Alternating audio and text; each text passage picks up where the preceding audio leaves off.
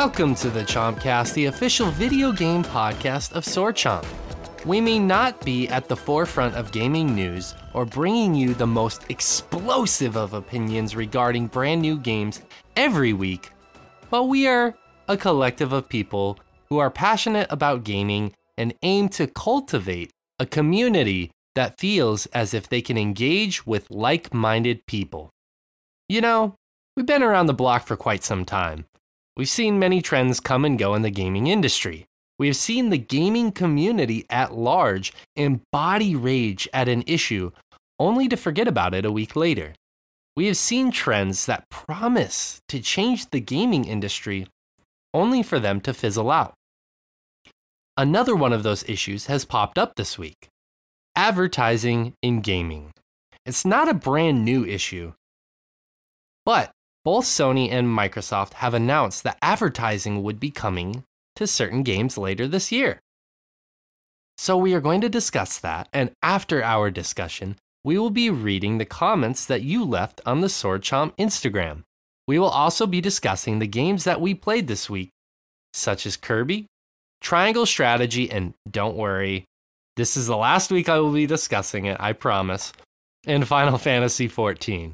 We will round out the show by reading and reflecting on the results of the social media polls that you, the Chompers, voted on. Now, before we get into the intros, I just wanted to let you all know, as a quick reminder, that Rich will not be joining us this week as he is attending PAX East with Ray.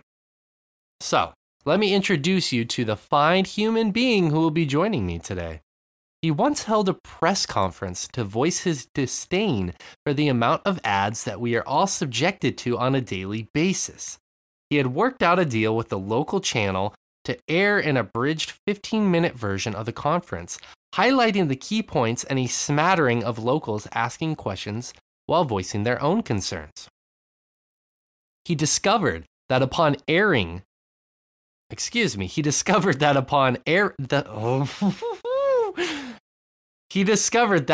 the airing of the conference that 10 of the 15 minutes were commercial breaks regarding Metamucil, mesothelioma claims, and modafinil.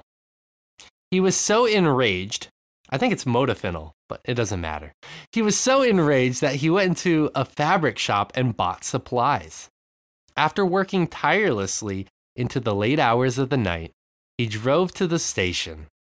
The next morning, the local TV station staff drove up to see a large sheet nailed to the side of the building with a monogram of a circle A on it in bright red. Please welcome to the show, Josh Fowler. Josh, how you doing today, buddy? This was years before anyone really knew what the Avengers were, so they were very confused. That's not what I was going for. I didn't even think of that. Well played, sir. Well played. How you doing this week, man? Pretty good. Pretty good. I am tired. I've had we had surprise visitors this week. People just call us and tell us, "Hey, we're going to be there tomorrow." Why would the Avengers do that? I mean, that's kind of their thing. I mean, I'm surprised they even called you, I guess, to be fair. Yeah. I mean, some of them are better at scheduling than others. Who do you think would be the scheduler of the Avengers? Would it be, I always forget his name. Was it the Hulk, his non-Hulk form? What's that guy's name? I want to say Bruce. Is it Bruce? Is it Bruce? I can't remember his first name. It's Dr. Banner, but Bruce sounds too on the nose. It is Bruce Banner. It's a comic book, so I'm sure too on the nose is exactly on the nose. Yeah, it's Bruce Banner. Yeah. Yeah.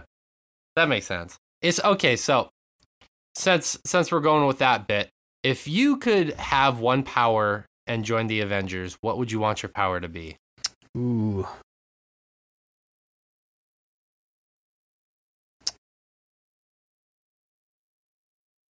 Some of them, especially on the DC side, some of those powers are literally just like between, I don't know. I was going to say more on the DC side, but all of them have basically kind of given up all pretense and like, oh no, it's it's just magic. It's magic on both sides. All the superpowers just boiled down to magic at this point. Yeah, pretty much. What kind of magic would you want to wield in the Avengers, Josh? I mean, I can go first. I would like the ability to just alter people's anatomy. So, like, for example, we have lawmakers making ridiculous laws about women's bodies. Well, then I can blow up their genitalia. Why not? Just, like, blow it up. Or, like, make it so... Oh, I thought you had a transformation kink. Which, I mean, that's actually what I was going to go for, but for a completely different reason. That would be my superhero name, Kink. Yeah. Mm-hmm. Yeah, or just horribly, like, disfigure their genitals. The wear, or whatever. I don't know. Something like that. Or, if you have somebody who's, like, bragging about their IQ and is a total jerk to people, then they suddenly wake up one day and they have an IQ of, like, a car battery. I don't know. I think that would be fun to be able to... I think that's probably too powerful. Maybe I would have to have a cap on it. Like, I can only do it, like, twice a day. Yeah, you'd have to have D&D rules there or something. So. Yeah. Too powerful. I'd be too powerful if I could alter people's anatomy.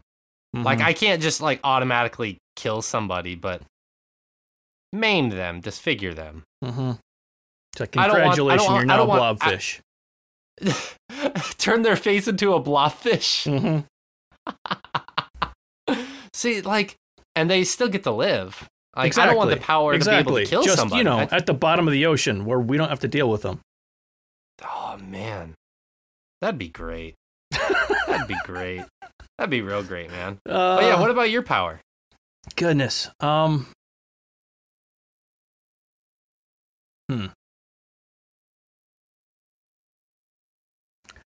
I mean, I guess if we're just going with my, pathetic millennial ambitions at this point, the superpower I dream of having anytime I've, dreaming or whatever, is flight, but, swimming very, very slowly as if the air was just, barely thick enough to get the job done.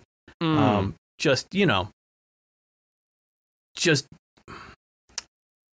not so much flight as failing to fall, type of a situation there. Like you're able to observe the hellscape that is Earth, and you're like, no, not my problem. I'm in the sky right now, and I'm not coming down. Mm-hmm. Yeah, you could sustain yourself. You could hunt birds up there. Exactly. You and a bald eagle have a rivalry. Mm-hmm. As you both pick off lesser birds. The rivalry of the century. Josh versus a bald eagle. Mm-hmm. Read about that in the next comic book. Yep. Why doesn't this guy ever leave the fucking sky in these comic book pages? Would you? It's a bird. No, it's just some guy. It's some guy just chilling up there. Yeah. Something that we all wish we could do. Mm-hmm. I wonder, like, if we had that ability as humans, how many people would just... Like, of course, we have all our other abilities now. We're bipedal, we can swim decently well, quote unquote, but we're also able to just kind of, like, float in the sky. Mm-hmm. We have, like, minimal movement, kind of similar to swimming comparatively, but it can still exist up there. How many people would just, like, exist up there and be like, I'm not coming down? Fuck that. Yeah, the only downside to this is, again, after this week, just since we had people coming into town and whatnot, we trying to find stuff to do with people around here. So I ended up doing a lot of hiking over the weekend and went with some friends to the nature center nearby. And I ended up getting just my giant forehead so sunburned this week.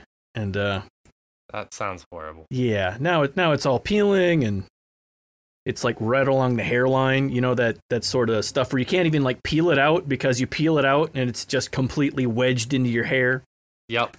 Yep. Yeah. So you've got, just gigantic chunks that look like dandruff or whatever. Maybe that's your superpower. Yeah. The ability to just instantly remove sunburns so you don't have to deal with the peeling of a sunburn. Yeah. That's a very... actually, that would fall under my superpower, wouldn't it? I mean, it's kind of on there. It seems like given you have the option to turn someone into a blobfish or cure cancer, maybe kind of, Well, I get I can't cure cancer. I stop the peeling. Or I perpetuate the peeling. Exactly. Like they have that nose flake, and I'm like, you're gonna have that for another 3 months because you're a piece of shit. Like you robbed that old lady, your nose is gonna peel for 3 months. Yep. I think that's fair, right? You take some old lady's purse, you have to deal with a nose peeling for like 6 months. I think that's fair. It's kind of like, imagine like the amount that would just build up and build. Man. Mm-hmm. I don't know. I think that's a good punishment, but let's actually talk about what we're supposed to talk about now. That's enough of that. I'm Shea calling in from Japan. I'll be your host for today. Josh, I put this story in our WhatsApp, but I wanted to tell it to you again really quickly because this happened I think 4 days ago, and I'm still thinking about it. And I kind of wanted to have your live opinion of this. So I started teaching at my new job, my new school, new program, new everything. And we're doing this pair activity where students have to stand up, find a friend, and then basically do the target language of the class, right? And I was in one of my higher level classes. I have 3 of them this year that are higher level. Now, all the students stand up, and unfortunately and inadvertently, there are some shyer kids that struggle with doing that. It happens in every single class. Yeah. Part of my job is to kind of help facilitate that. But this being the very first lesson that I'm teaching to the students this year, I kind of wanted to take a back seat and just observe, get the general feel of the class. Yeah. Who struggles, who doesn't. So there was a very shy boy and a very shy girl. The girl had a little bit more success at talking with people, but the boy had next to no success. A few boys came up and talked to him, but he just was super shy, and he kind of just would wander around in this 2-desk rectangular pattern. Anyways, so the girl doesn't have a partner, and the boy doesn't have a partner, and they both kind of recognize that fact.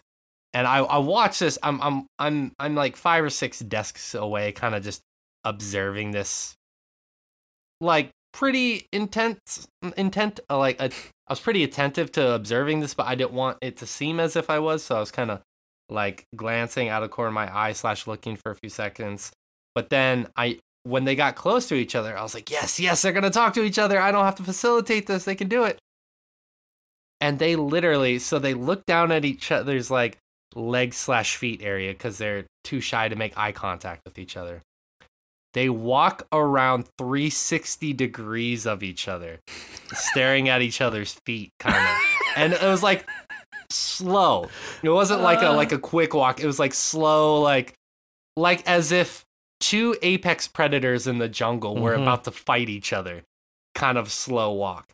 Yeah. And then the boy just kind of walks off, trails off, and then the girl kind of just trails off too. And then the girl just has this confused look on her face, what the fuck just happened?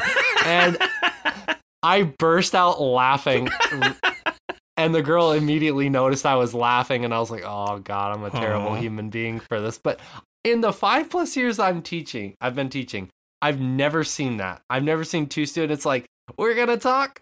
No, we're not gonna talk. And oh my god, it was just I wish I would have been filming that, because to see them circle each other like that, I was like, and the lioness circles the other lioness. I wish I could do David Attenborough's voice, but dude, it was so funny, and I've still been thinking about it 4 days later. How that's one of the funniest things I think I've seen in teaching in my life. But like, what do you think happened there? God. Just decided it wasn't worth it. You think one of them was like, this person smells, or like maybe there was this like magnetic attraction there, and they're like, if we team up, the world will explode. Yeah, our forces both, stand up, thinking, well, it's got to get done, and circle each other, contemplating how it will reflect on their grade if they just sit back down. Right? Yep. I like to think it's like there's deeper implications there, that like that area where they circled in like 3 trillion years, because of that circle that they did, it'll create a black hole, and it will destroy this part of the universe. Yep. It's good to know you were there at the start. Yeah. They've started something that they have no idea that they've started, and they'll never know about. I like to think about it in like those terms, as in ridiculousness, terms of the absurd. But no, we're not here to discuss superheroes or black holes, unfortunately. We're here to discuss video games. So let's get on that then. Let's do our job, Josh. As it may be. So Microsoft earlier this week announced that they're going to be integrating ads into their games, and specifically they're going to be looking at doing it with their free-to-play games. And Sony, a few days later, decided to say, yeah, we're going to be doing the same thing. And it's rumored to be released at the fall to winter time of this year is when those are going to be released, or they're going to be put out into the wild.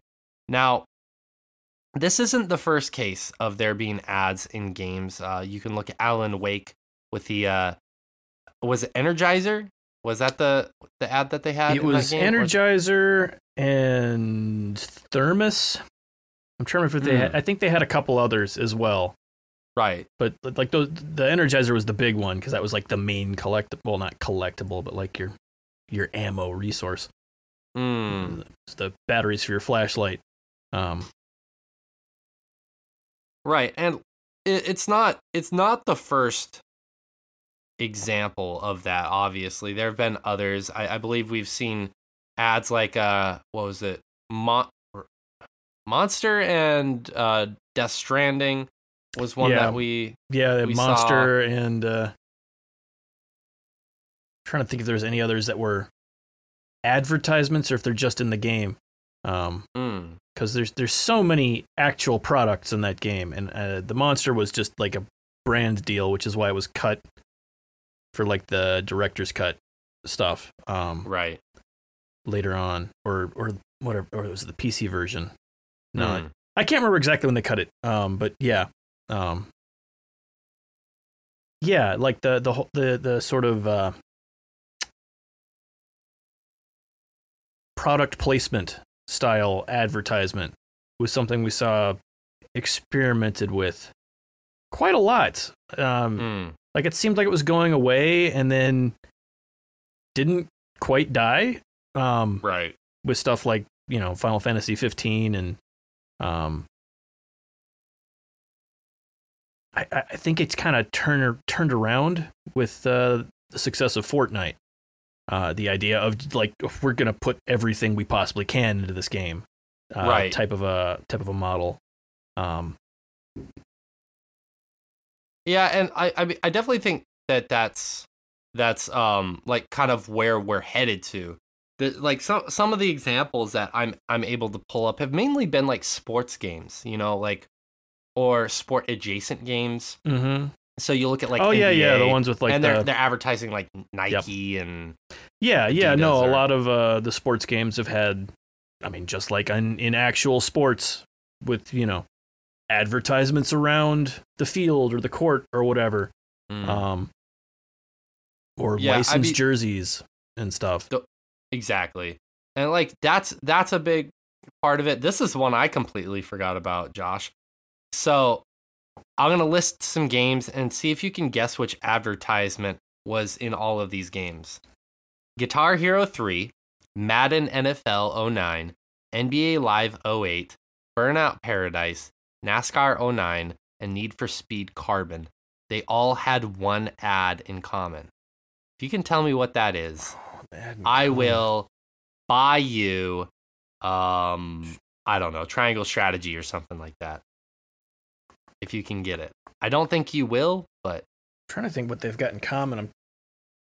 I've not played a lot of the sports games, so that one's kind of a, Same. But it's like, I'll give you like a really big hint. It's not a product. Yeah.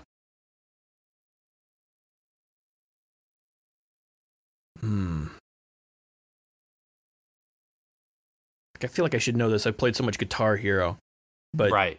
There was more than just the one thing in there. Like they had a bunch of licensed guitars and stuff like that. Right. Yeah. And by the way, this is completely unscripted. Josh did not know this was happening. I'm trying to think what was in. Oh, wow. Goodness, what was in all of them? It was like a TV channel, wasn't it? Or I'd say you're a little bit on the right path, about like 5% on the right path. I will forego the giving you an item, but I will give you a much bigger hint. Think about the year and think about less about like think on a bigger scale.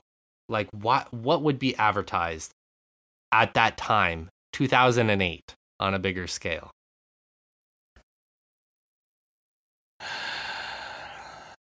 Think politics. 2008. I have no idea. Obama's election campaign was advertised in all of those games. Yeah, exactly. Your face is exactly what my face was. Was it, or was it like people referencing it? Because there were billboards. Okay. Oh, that's right. The billboards, and that's right. Because I remember, oh my goodness, that slogan was so over the top and A, iconic, but B, also fairly cheesy. That I got referenced a ton. So but no, that's. I completely forgot about that. I forgot about that too. That's a lifetime ago, man. Yeah, I figured it was like, the WB or something. That stupid fucking frog. Yeah. No, it was Obama's campaign. So, I mean, the point of this being simply that advertisements in games have been there for quite some time. And granted, they've largely been localized to sports and sport-adjacent games.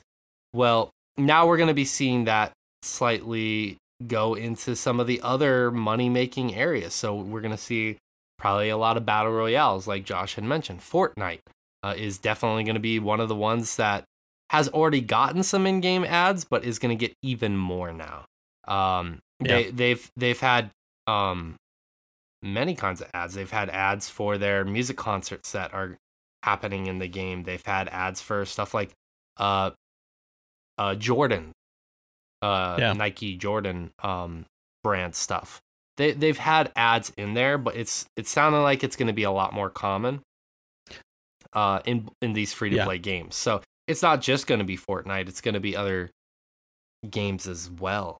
So I kind of wanted to discuss it from multiple angles because, like, the first and foremost one, it's just like our impressions of that news itself, and then I also think that it's interesting to kind of discuss future implications of that, right? Because that's something that a lot of people are fearful right now, is like what that means for the future. So, Josh, what do you think about that news? Like when you hear that news, in-game advertisements, what does that say to you? What does that make you feel? So on and so forth. Like, do you think it's a big deal?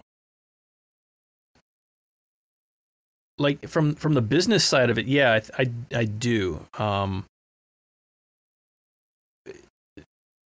Like yes and no. I think it's a big deal of it coming to the consoles.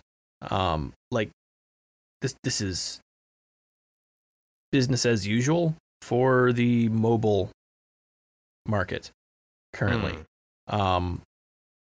Is the the idea of free game that has ads in it. It seems strange that we hadn't seen it before now with that idea. I kind of understand the backlash to it because of things like ads coming to the Xbox dashboard was a big deal when that happened. With people unhappy about it. I think the biggest issue with that is because they made it front and center, first thing you clicked on, and it was just implemented atrociously. Like, I know my kid ended up putting stuff in the cart and trying to buy it, just tapping A on that thing while waiting for the TV to turn on. Like, turn on the console, turn on the TV's not on, he's just sitting there smashing A, putting stuff in the cart because they implemented it atrociously. And I think that's kind of one of the reasons the kickback to advertisements in my games. Oh no. Was so it's big. It's kind of predatory in that way, right? Yeah, like it was implemented Microsoft did horribly. Whenever that first came out. It is going to be sort of a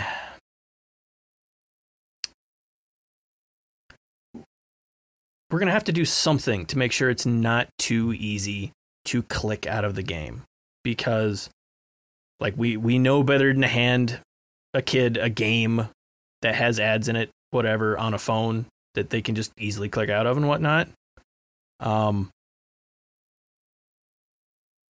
Generally, you feel pretty safe letting a kid play a game on a console. I mean, not completely, obviously, but there's similar concerns. I don't know. I think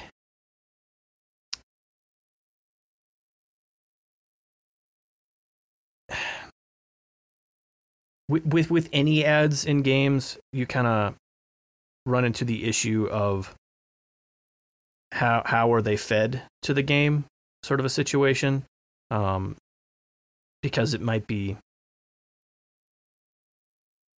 something that you've decided. This is a big thing whenever I'm on YouTube or whatever, just watching anything. It gets to a certain time of the year and I start getting political ads for stuff. And I really don't want my kids playing a game and all of a sudden there's some QAnon fuck on my home TV lying to my children. Yeah, like so how they're fed to these, into the,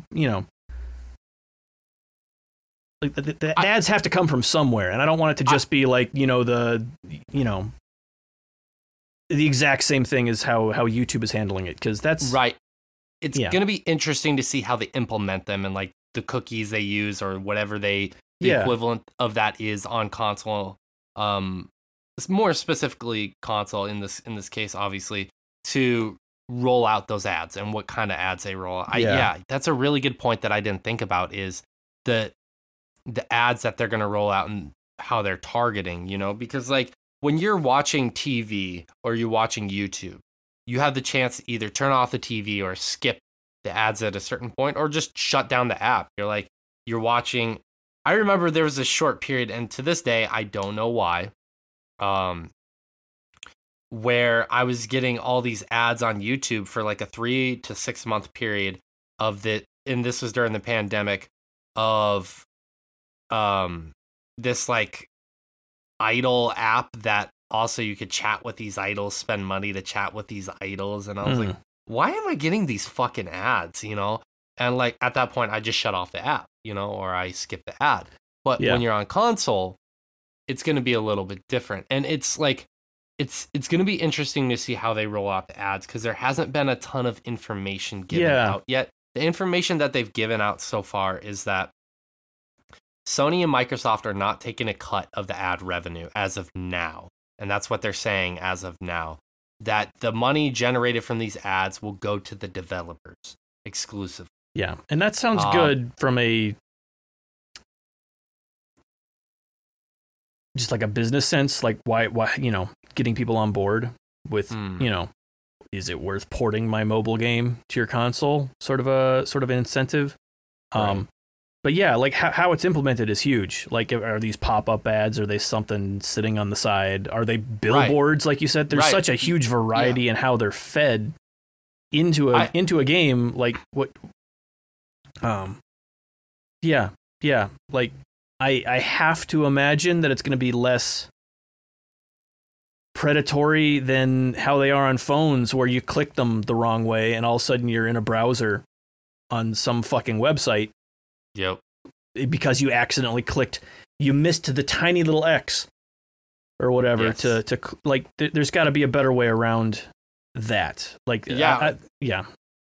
phone ads are, like, the thing is, when I heard this news, and I'm sure you and many other people felt this way, it's like, more fucking ads. Like, I feel like a big part of our lives now is just dealing with the constant barrage of ads. And it reminds me of that scene in The Fifth Element when Bruce Willis's character is like chilling in his house and like there are all these ads, or when he's in his taxi and there's all these ads literally everywhere. I feel like our life is becoming that in some ways. And it's like advertisers are trying to find every fucking inch of where we look to throw an ad. So when I initially heard this news, I was like, you gotta be kidding me. Like, but it also, I think about it objectively from a business standpoint. Like you're saying, it makes a ton of sense. Why haven't games been doing this sooner? I mean, and like, frankly, I think it's given the success of every other social media platform, the ads are where the money is. It makes sense that they'd try to integrate this, in a more direct manner than, product placement inside a game, which has kind of been standard so far. Right. Yeah. The thing is, too, you got to figure that, I mean, this is kind of a long time coming. Gaming has been one of the fastest growing mediums in the past few years. Even before the pandemic, it was one of the fastest growing mediums of entertainment or forms of entertainment, however you want to word that. Of course, ads are going to eventually make their way into that. And yes, gaming does come up with its own set of ads. I mean, if you watch any streamers, any partnered streamers are always like, I'm sponsored by this and this and this. Mm-hmm. So you're getting advertisement there. Like have you offered your soul to our Lord and Savior, Raid Shadow Legends? G Fuel? Yeah. C4 G Fuel. Buy this very exclusive fucking computer chair. You can fuck and play games at the same time. It's great. Or like, you have content creators trying to, well, such as us. I mean, like, we have to advertise ourselves. Advertisements. I'm not against the thing of like advertisements in general. Oh yeah. It's just the sheer amount of them, and like, and I feel kind of hypocritical because of what we do. I mean, like, at the end of every show, I'm always like, hey, subscribe to our Patreon, things like that. But I guess it does make a lot of sense from a business standpoint. Yeah. I also feel like these games are already the biggest games in the world. Why do they need more money? Well, like again, like you're saying, as far as if it's their new free-to-play model on the console, it makes more sense in that in that context. But even on top of that, if it is just like between rounds of whatever multiplayer shooter, I'd much rather have an ad there than have to put up with, another 1,000 games per year that come out with, loot boxes and gambling in them. Like, the advertisements are way less predatory than that. Like, you know what you're looking at. Again, as long as they're implemented better than some of the really skeezy phone ones that, try to make it almost impossible not to accidentally click on them and get, pulled out of the game. That is a really interesting conversation there, Josh, and that's one that I didn't even think about, and I'm glad you brought up. Loot boxes and microtransactions are something we talked about here, and we understand them. We are largely against them here for the most part here at Sword Chomp. If they have advertisements that aren't like clickable, easily clickable for a child playing Fortnite, they're just advertisements.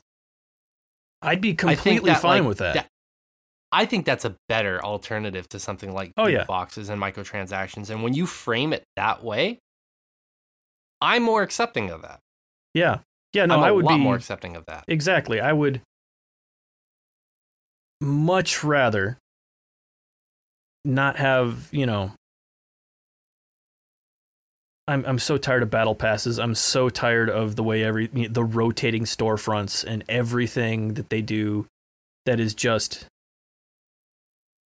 so ridiculously mechanically tuned to be evil and to try predatory. And extract the most money out of people. Yeah. I don't know. Like I miss standard old microtransactions. Like, you want this thing? Buy it. That's it. Like, no rotating store, no hope you get it in a loot box type nonsense. Like, get this super exclusive skin that's ultra rare, and if you don't get it, you can buy it for $20. Yeah. It's I'd rather see advertisements and then something like just buy the thing you want outright, sort of a thing. Because then it's a much easier like calculation to make in your head. Like, okay, like I'm willing to pay this much. It's not a hope I get it. Let's pay this, or a well, I've got 5 more minutes until the thing rotates out, and it could be months before I see it again. Better buy it now, otherwise I'll regret it type situation. It's very predatory on FOMO. Yeah, exactly. Like, that's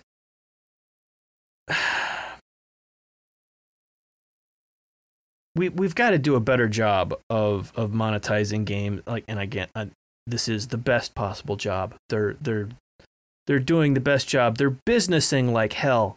Like, I like that expression. But like, I don't want them in our industry doing that.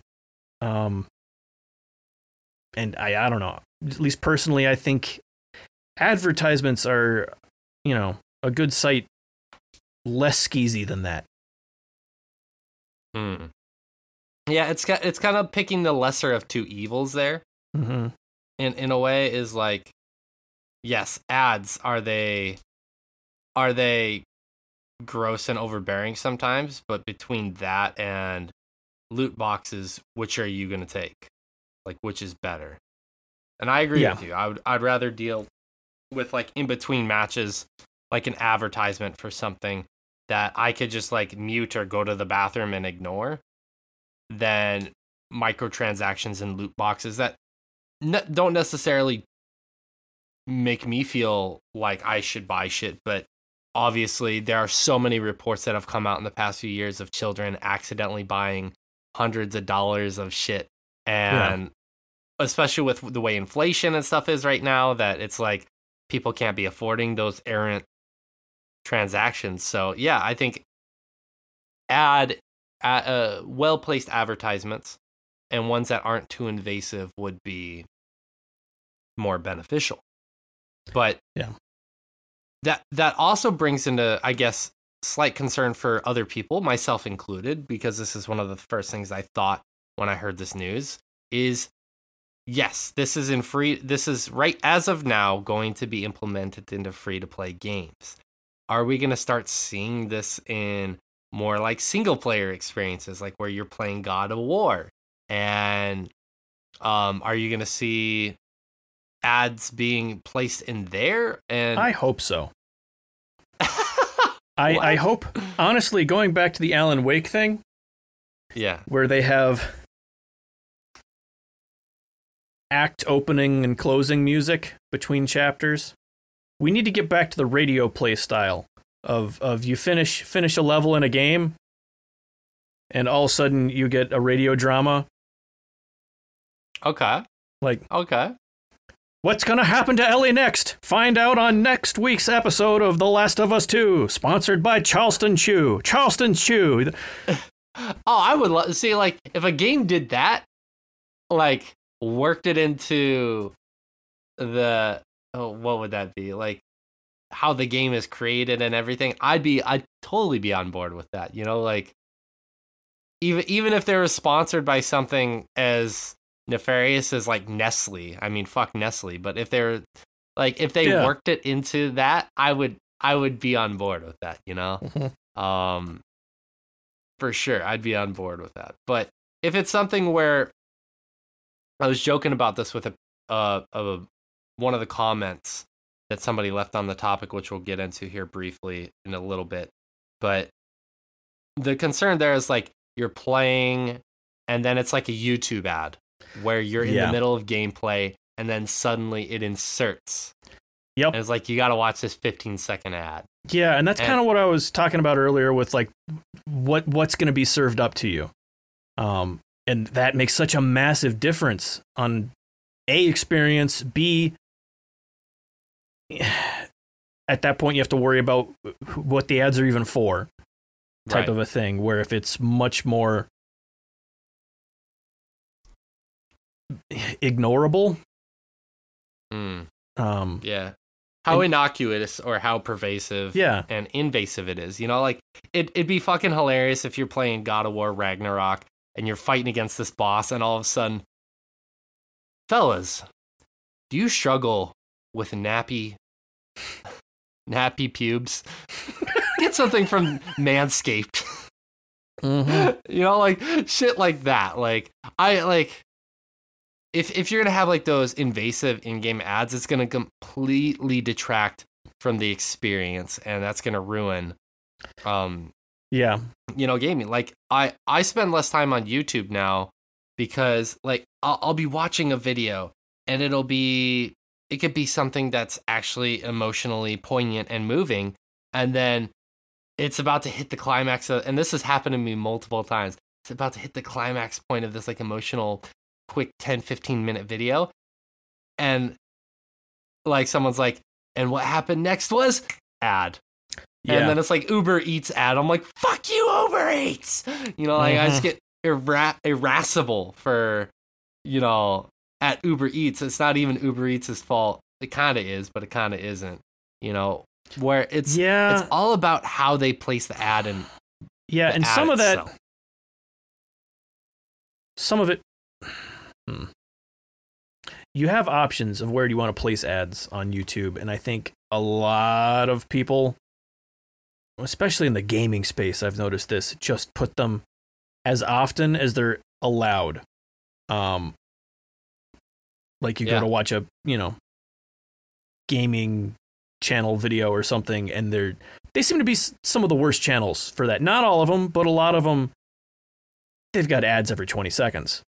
Dude, yeah, there've been videos where it's like, okay, I watch a 15-second ad to get into this video, which usually I won't do that. I'll skip. And I know there are people out there like, oh, fucking peasants. Why would you watch ads? Why don't you just get ad blocker? Well, I get that too. But anyways, like a minute later, you get an ad, and like 3 minutes later, you get another ad, and then two minutes later, you get another ad. And you got to be fucking kidding me. What's going on right now? But it's ads. Like, I think a lot of people understand at the end of the day that they are kind of a necessary evil to some degree. Yeah. But it's like, it does generate this feeling of just frustration and anger. I mean, another example of this, and it's really convenient that Microsoft and Sony decided to drop the news this week, because another big issue is Netflix and what's happening with them right now. They saw a huge Q1 loss in both people subscribe to their service and their money of stocks. They saw a huge drop. Yeah. And so Netflix is saying to combat that, A, they're raising prices. B, they're going to go after people who have multiple people on the accounts. And it's not like 2 or 3 people. It's like they're going to go after the people, like 10 people who are sharing the same account, like they'll be able to track that, I guess. And the other thing is that they just announced today, after saying they were toying around with the idea, that they are going to be having ads on Netflix. That's coming. Finally, it's been 100% confirmed. And a lot of people are concerned that basically what's going to happen is they're going to have a lower tier for Netflix that will have ads, and then the higher tier will be no ads. And basically, there have been other streaming platforms, and mainly Hulu, that have come out and said our biggest money generating tier is the one with ads because it's the cheaper one. Yeah. So people are basically just going to continue to be subjected to ads with any kind of entertainment in terms of whether it's movies or YouTube or video games or podcasts. Like ads are so pervasive right now. I can almost forgive that just because it'll make Martin Scorsese mad to have ads in the middle of his shows. Like I can put up with it just for the sake of annoying someone. It's gonna make The Irishman 4.5 hours long instead of 3.5. Yep. Oh my goodness. I mean, goddamn. Yeah. it's real. It's like it's gonna be interesting to see how that changes viewing of shows and stuff like that. But anyways, the point not to slam Netflix for that, because a lot of people have been slamming Netflix ad nauseum this week. Yeah. As I'm sure many people have seen. But the bigger thing there is that, yes, a lot of people have been slamming Netflix for more ads, and people have this frustration, and I get it. Like we had a good 10-year period where we were tired of all the commercials that we had on cable TV and whatnot, and Netflix came in and said, there's a world where you don't have to deal with this. And it was a good 10-year period, right? Like where we didn't have to deal with that. But the reality of the situation is the landscape is changing. Ads generate a ton of revenue, and we're going to start seeing it in not only Netflix, we're going to be seeing it in gaming now. And it's going to be a little bit more common in gaming now. And unfortunate as that is, that's the way the world is becoming right now. Yeah. No, I do think it's the Netflix thing in particular is that's a hard one to swallow, because they raised their prices right as they were announcing canceling things that people liked.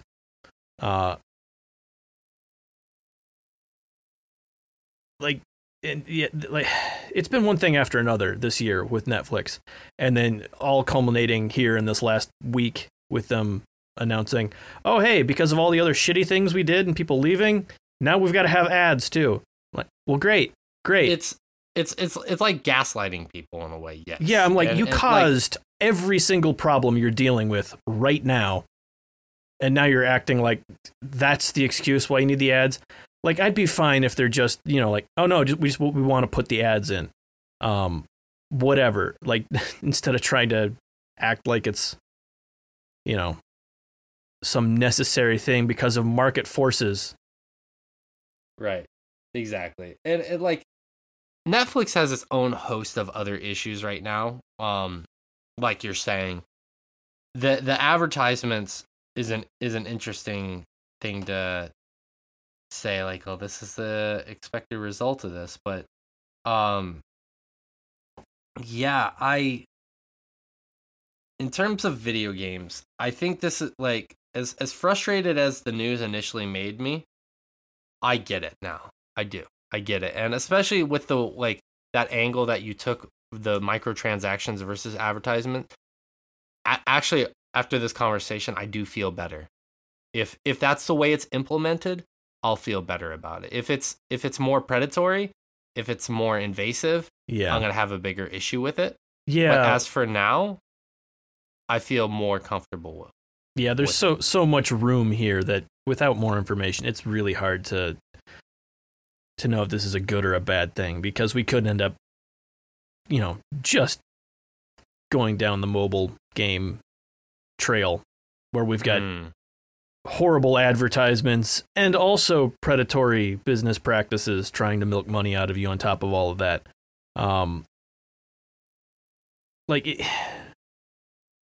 There are ways to do this that are still very profitable for the people making these games that isn't evil to your player base. Right. So, right. Yeah. Well, let's get into some of the listener comments then. Before we just kind of circle the drain here, so to speak. So every Thursday at the Sword Chomp Instagram, you can pop over there and you can comment on the topic of the week, and we will discuss it on the show. We like to get the fans involved. Admittedly, the last few weeks I hadn't been doing it. I decided to get off my lazy ass and rectify that this week. So, thankfully, we picked the right topic to start doing that again, because we got a lot of comments. There's a lot of opinions on this. So,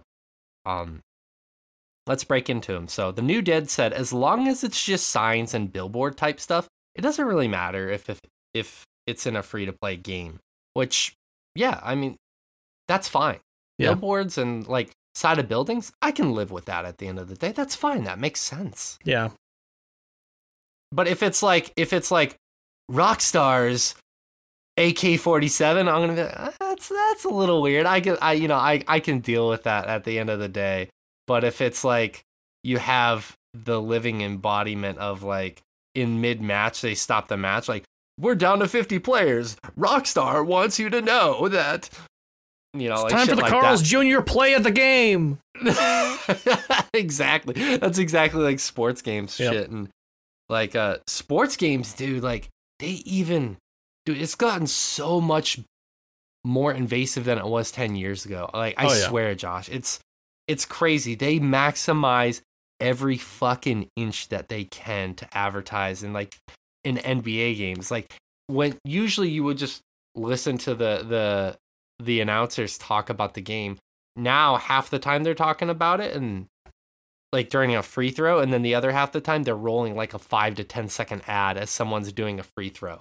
Yeah. And it's they have got it down to a science where every single second. Yeah, just like the actual broadcasts, which makes it feel more realistic, I guess. But yeah, I guess. Yeah, but yeah, it's kind of crazy. If games start doing that, where every fucking second you're not actually playing the game, they're extracting that space to put in ads, that is going to be a bit of a bigger issue. So yeah, like the New Dead said, as long as it's billboards and side of the building ads, I can live with that. Yeah. And that's kind of what this person said. XX Travis _Biggs XX said, if they're subtle, who cares? As long as the game is free. Yeah, I agree with that. As long as they're subtle, Mr. Pineapple 401 said, we're going to be in the middle of a boss and all of a sudden a game ad pops up with no skip button. Mm-hmm. And that's a big fear, I think, of some people. They think that, this is where it could go if they see enough people. They see enough revenue from ads, they're going to be like, let's take this a step further. Someone's going to do that because EA couldn't resist getting their fucking dick skinners on loot boxes and microtransactions with Star Wars, that Star Wars 2 game. Some company's going to try and do that. Yeah. Yeah. Which again, if there's some amount of tact with how they do that, you can still do it well. But yeah, this could end up being just a lot if it's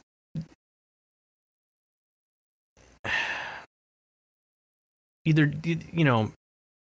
doesn't have, fairly strict rules about it, or people I don't know what the exact rule is, but yeah, the risk is gaming becoming exhausting because, you're just getting advertisements shoved in your face constantly when you're trying to relax.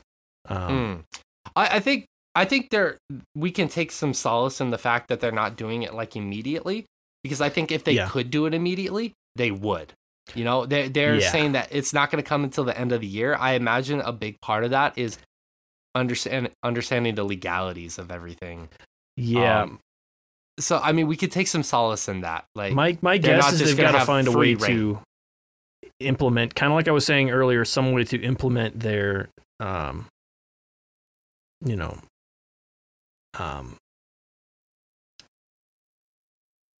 like child profile stuff into these in order to make sure that even if they're not taking a cut, that the advertisements that are getting served are still meeting their requirements. I've got to imagine that they're not going to allow games to just advertise whatever through this system. Like, not that they won't be able to do that, but without some other sort of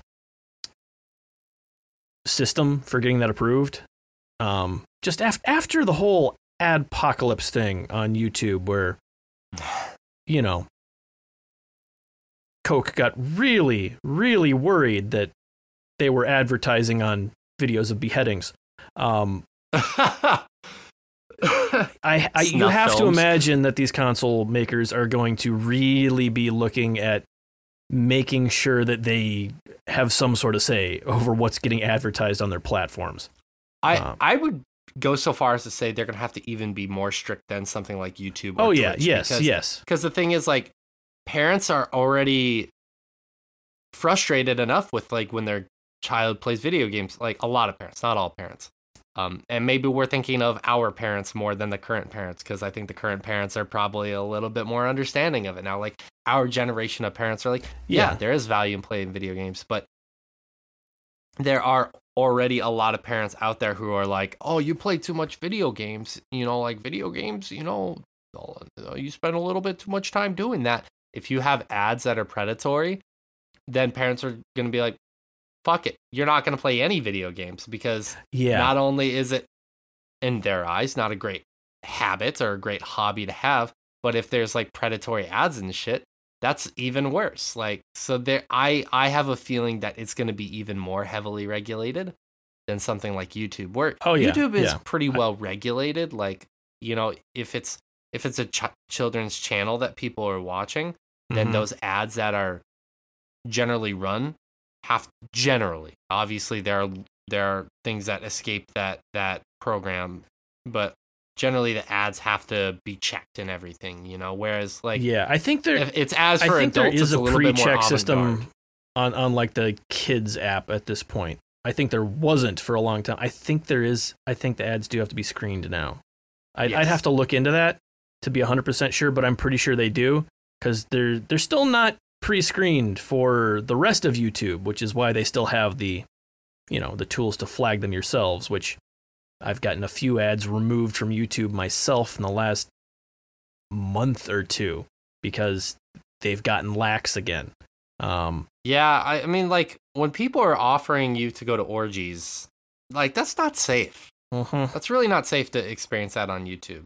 And the thing is, like, they're offering like protection-free orgies. That's just a veritable ground of STDs and fluids that you don't need in your life, especially with a pandemic that we are, quote unquote, coming out of. You know what I mean? The thing is, like, if I'm going to be offered to go to an orgy, Josh, I don't want it to be through a YouTube ad. That's all I'm saying. Exactly. Fucking gross. Exactly. Fucking gross. Fucking YouTube. Doggirls23 said, if it's like product placement in movies, whatever. If I have to watch an ad for every hour I play or something stupid like that, I'm gonna be upset. And that is a big concern there. It's like, again, it goes in line with how it's rolled out. Is it going to be like for an hour of video gaming, you have to watch a 3-minute ad? Yeah, and again, that's kind of going back to what I was saying with a lot of the way the YouTube ones, or not YouTube, sorry, we've been talking about everything today. A lot of the way the mobile game ads are set up, they're predatory. They are predatory, period, in the same way the loot boxes are, in the space we're already used to, with stuff like, well, you're out of lives. You want to watch a 30-second advertisement to get another life? I mean, that's just. Are you talking about like Duolingo? Duolingo fucking does that. Yeah, there are plenty of other mobile games and apps that do similar things. And like, come on, come the fuck on. Like that is the sort of thing that we need to make sure does not continue on the console side as well, because those are horrible. Yeah. It gets really bad too with like the certain amount of notifications that certain ads will roll out as well. Like Duolingo is one of the only one of the only apps that I have that are like this, where unless you turn the notifications off, it's fucking constant. Yep. And it's ridiculous. Like, oh, all your hearts are filled. Oh, like when you're in the app, after every single lesson you do, you are getting an ad. And some of them are unskippable. So I'll just back out of the app completely and then restart the app. That way I don't have to watch the ad. Yep. If that shit kind of starts happening with video gaming, it's going to be kind of hard to stomach. Yeah. So it's going to be interesting to see how that rolls out. Like, we need more information, but they're being pretty tight-lipped right now. So yeah, I think they're probably there's probably a lot of back end work, like what we were saying, just to make sure that they are covering their asses. But B, they're also probably, seeing how people react to this to decide how strict they want to be with how these things are implemented. Yeah.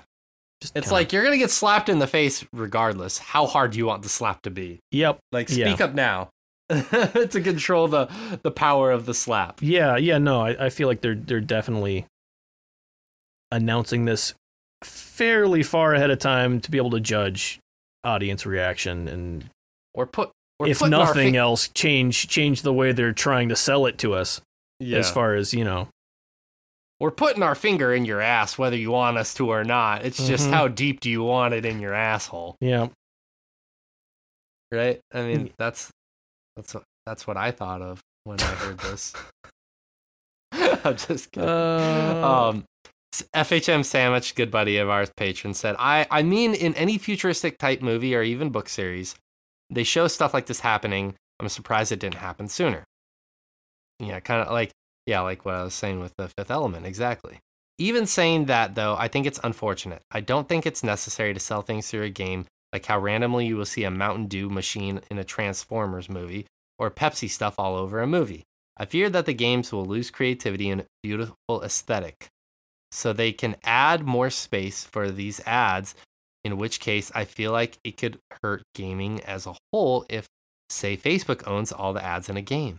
I don't know, it just seems like a misstep, but we have seen that in games that are basically casinos. And that's he brings up a really good point that we didn't bring up, is that how is that going to change the general feel or the art direction or just the vibe of a game where, like, say we're playing The Last of Us 3.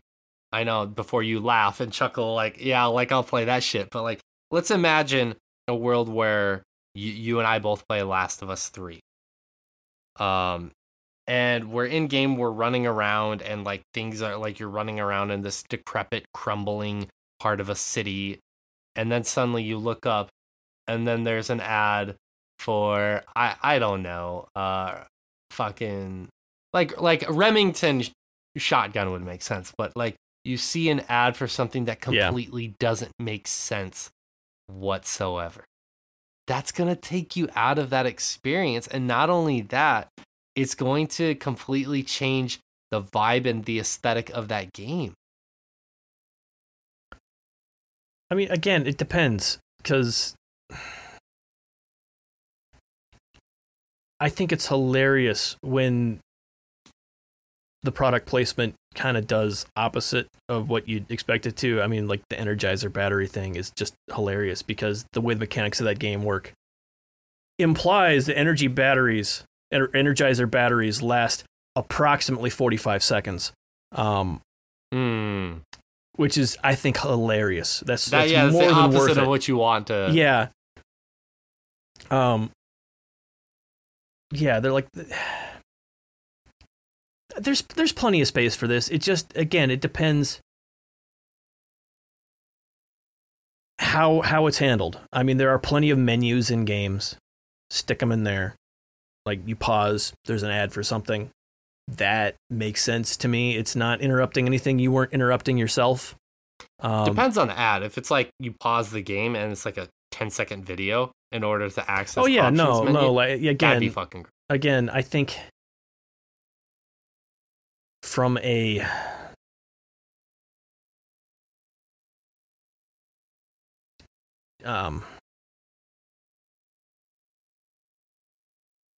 serving you a video ad is a very different thing than a static image or something like that, just from a data usage standpoint. Even like it seems like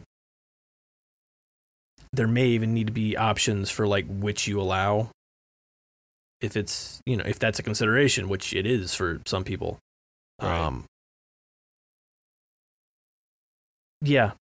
No, like we just don't know enough about it, but I think there's lots of ways to do this without sacrificing the actual vision for a game. Granted, it's very different from one game to the next.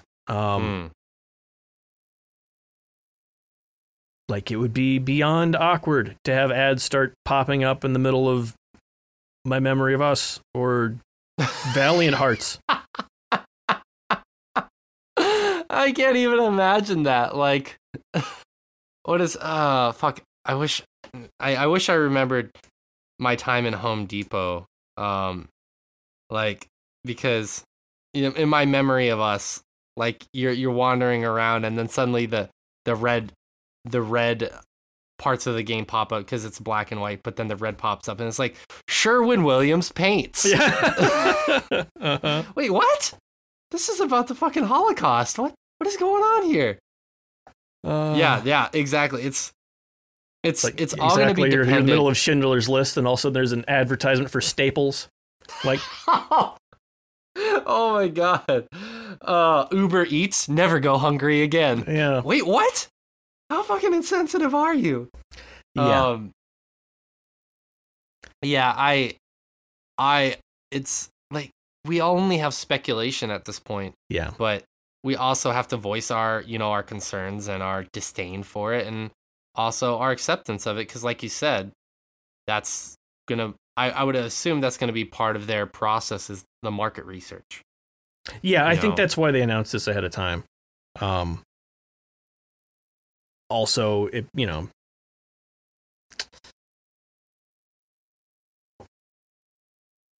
the specifics that we did get about them specifically looking into this for more free-to-play games on their platforms, that's I think a good way to kind of open the door for it, if nothing else, as far as a low-stakes application of it. Not really intruding on your big budget games immediately. Yeah. Kind of see how it's, how well it works. If there are any major issues we need to have ironed out before we start attaching this to our own properties. Right.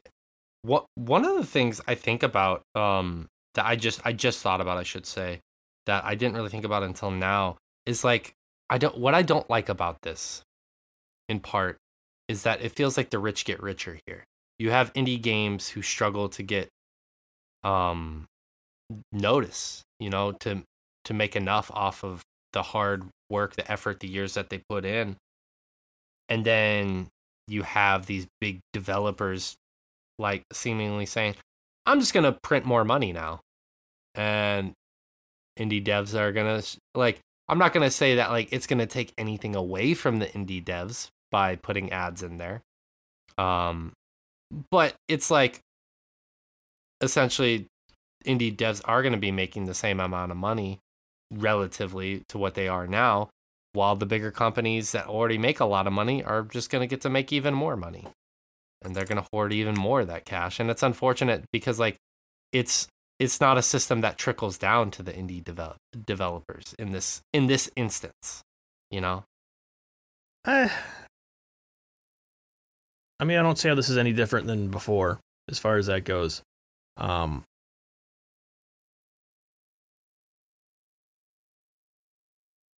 That's fair. That's fair. I don't know. That's fair. Not a big concern for you. It's more of a bigger concern for me, I guess. But it's out of our control, essentially. So. Yeah. Kelly A. Maturo Eating said, horrific. That's all she said. It's like, this is horrific. And this is what I commented. I'm sorry, I quoted this wrong. I said, how funny would it be if you're playing the newest Resident Evil, you're about to be hit with a jump scare, and then an ad for Manscaped pops up? That would just be fucking absurd levels of content right there. Mm-hmm. Yeah. JC Mar 87 said, honestly, don't think I would care at all if it's weaved into the game like semi-discreet product placement or billboards or radio ads, like you were saying, or TV commercials that are fluid and run in the in-game world. Forced ad breaks like YouTube or Hulu and stuff like that, I'm not into unless it comes with a discount price, and even then, I feel like I would hate it. And that's actually what Marcelo Robbie also said. Could be worse than YouTube ads. Oh yeah, I think that. Oh, go ahead. Frankly, YouTube ads, half the time you're already multitasking at the time, so it's only interrupting half of what you're doing. Dude, the amount of times I'm washing the dishes, watching YouTube, and suddenly an ad pops up, I'm like, great fuckers, now I can't skip the ad. Yeah, you can't skip it, but you also fucking knew it. It's not interrupting everything you're doing. It's only interrupting, the one thing you're kind of peripherally, paying attention to while you're doing something else. Yep. Yeah. It's smart. It's smart. I don't like it, but it's smart of advertising companies and advertisers in general. It's smart. I hate it, but it's smart. JT Ruiz, good buddy of ours, said, my biggest concern is the advertising concept getting worked into the subscription service. Similar to Hulu, it could look like pay more in the subscription to get ad-free environments. Yeah. That would be unfortunate. So like, you have free to play Fortnite, but then you pay $10 a month and it's ad-free. I could see that being the case in certain instances. Or like, excuse me, I'm sorry. Even like with like Game Pass, where it's like you're paying the amount of money you're paying right now, $15, and then they start introducing ads into some of those games, like ad breaks. And they're think for $25 a month, you get premium, no ads. I think the best way to handle this is oddly enough, the way I've seen Amazon handle this, as far as in your browsing experience. And granted, they also have like pre-roll ads occasionally. Right. But something that I've not seen a lot of is kind of going back to that sort of Xbox dashboard type ads just there while you're browsing through. Sort of a situation where like, on Netflix, most of the little rectangles you're looking at are different titles that you could look at. Occasionally you'll scroll by one for, Pringles or something.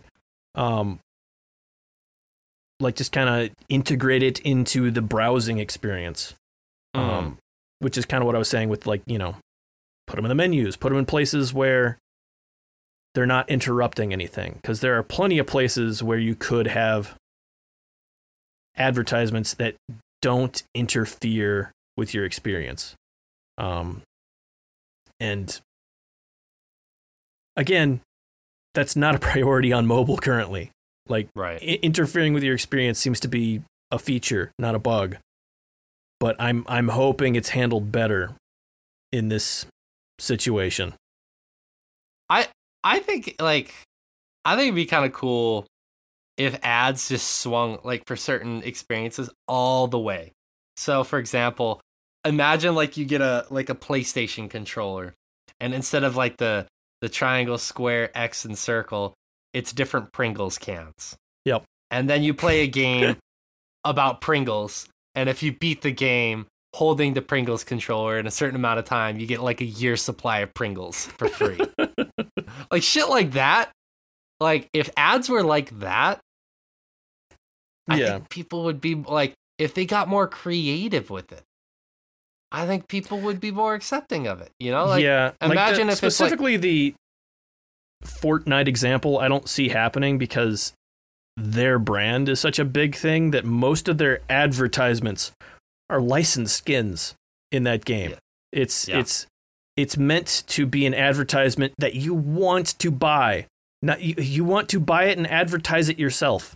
Sort of the skins that they have in there. It's like the word of mouth, like the window mannequin kind of thing. Yeah, and not to say that that's, that has its own problems, like I was talking about before, with how they are fairly predatory with other aspects of the model. But I think as far as the way the brand integration happens in that game, that's much more seamless than we could be looking at.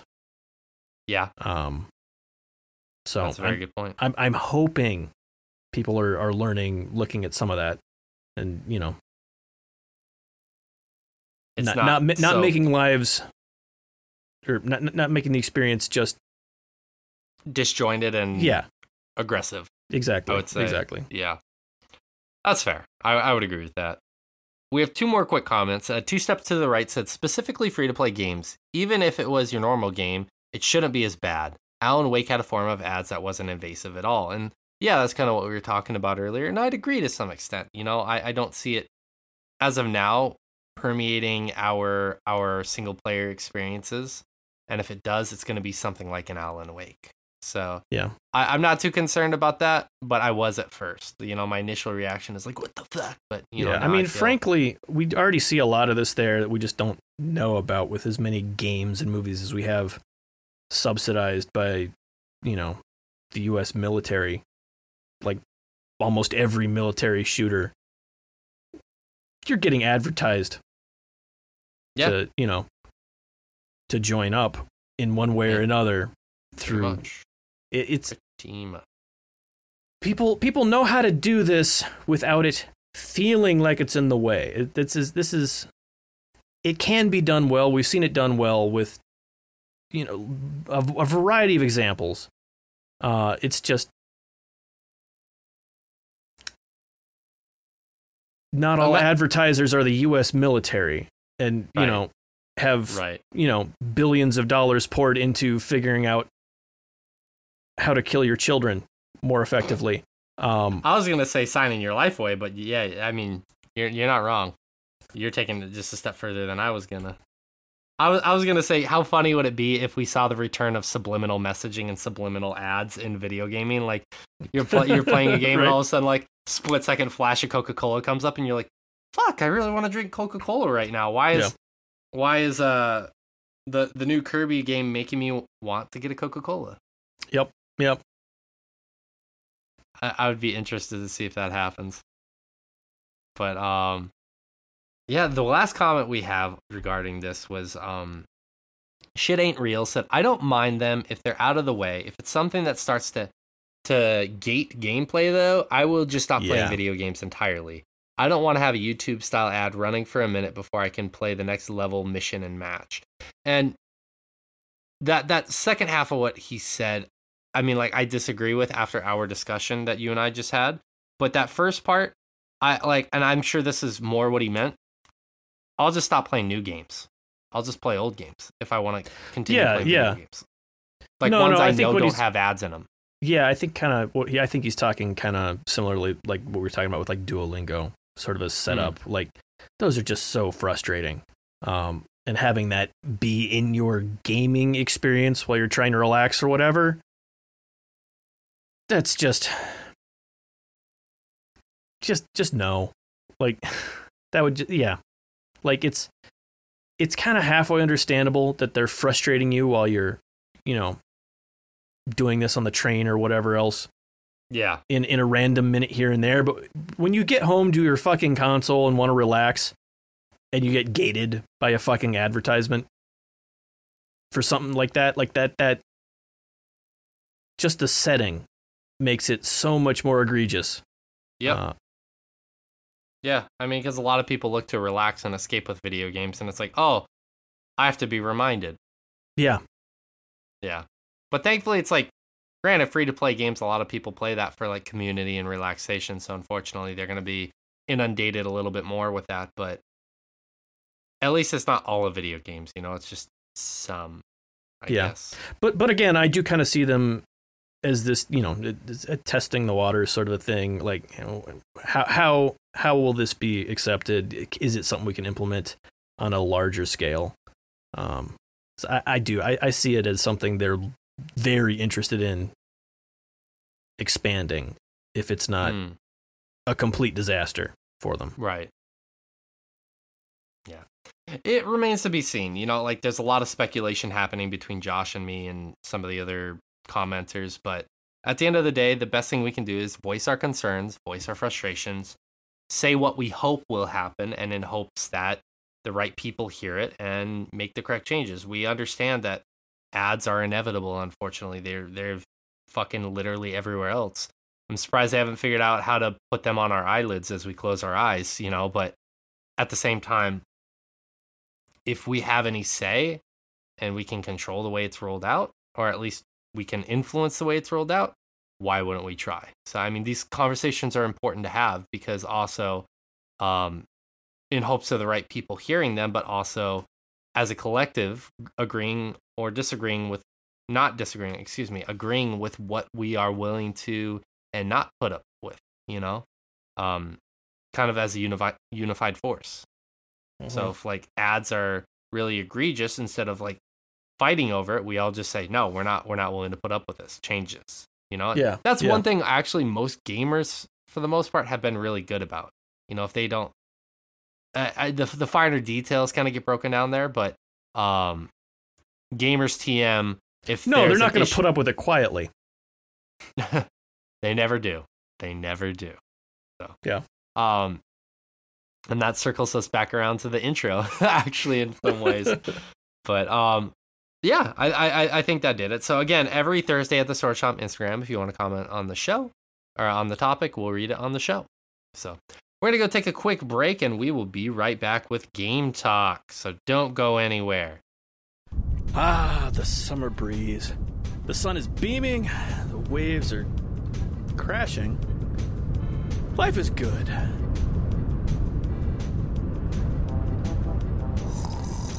Mister! What? What in the blazes is going on? Extra! Read all about it! Read what, lad? Spit it out! How did you find me on vacation? Swordchomp has tank tops, beach towels, and much more over at store.swordchomp.com. Store.swordchomp.com? Store.swordchomp.com. Store.swordchomp.com. Yes, store.swordchomp.com. Store.swordchomp.com. Yes, damn it! It worked. I can enjoy my afternoon nap in peace. Hey, mister, did you hear about store.swordchomp? Shut up!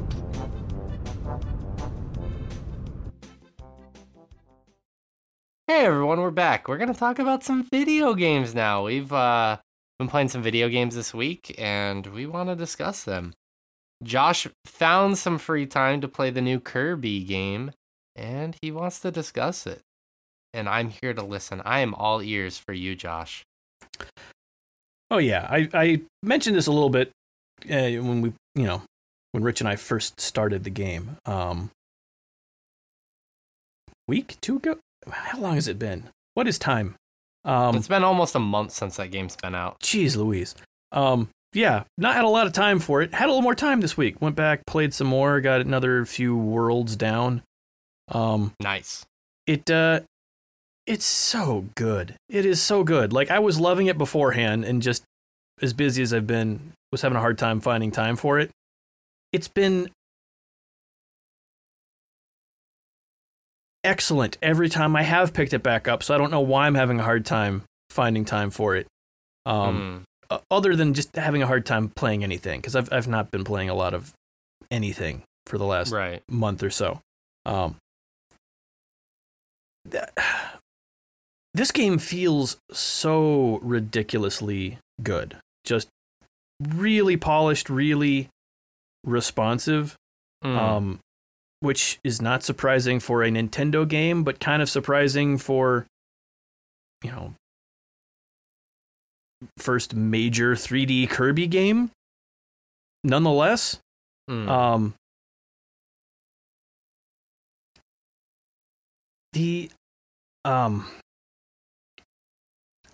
as I've gone on, the extra bonus objective type things have gotten either more complicated or more hidden as they've gone on. Like the first world, I kind of more or less was finding basically everything, if not everything, the first time through a level. So, no need to replay them very much. Just kind of find everything, move on. As it's gone on, some of them have been significantly more demanding in places, like do this section without failing a certain mechanic or something like that. Type deals that you're not going to stumble into by accident. I mean, you could, but some of them have been like, complete this section of the level in X amount of seconds. Like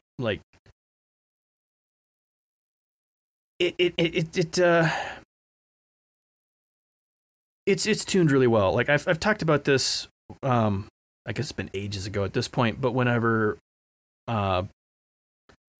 Super Mario Odyssey came out, how that game very much felt like not a hard game to get through, but all the challenge was kind of hidden additionally to that. And this is very much in the same vein. I think Kirby games on the whole have been that way.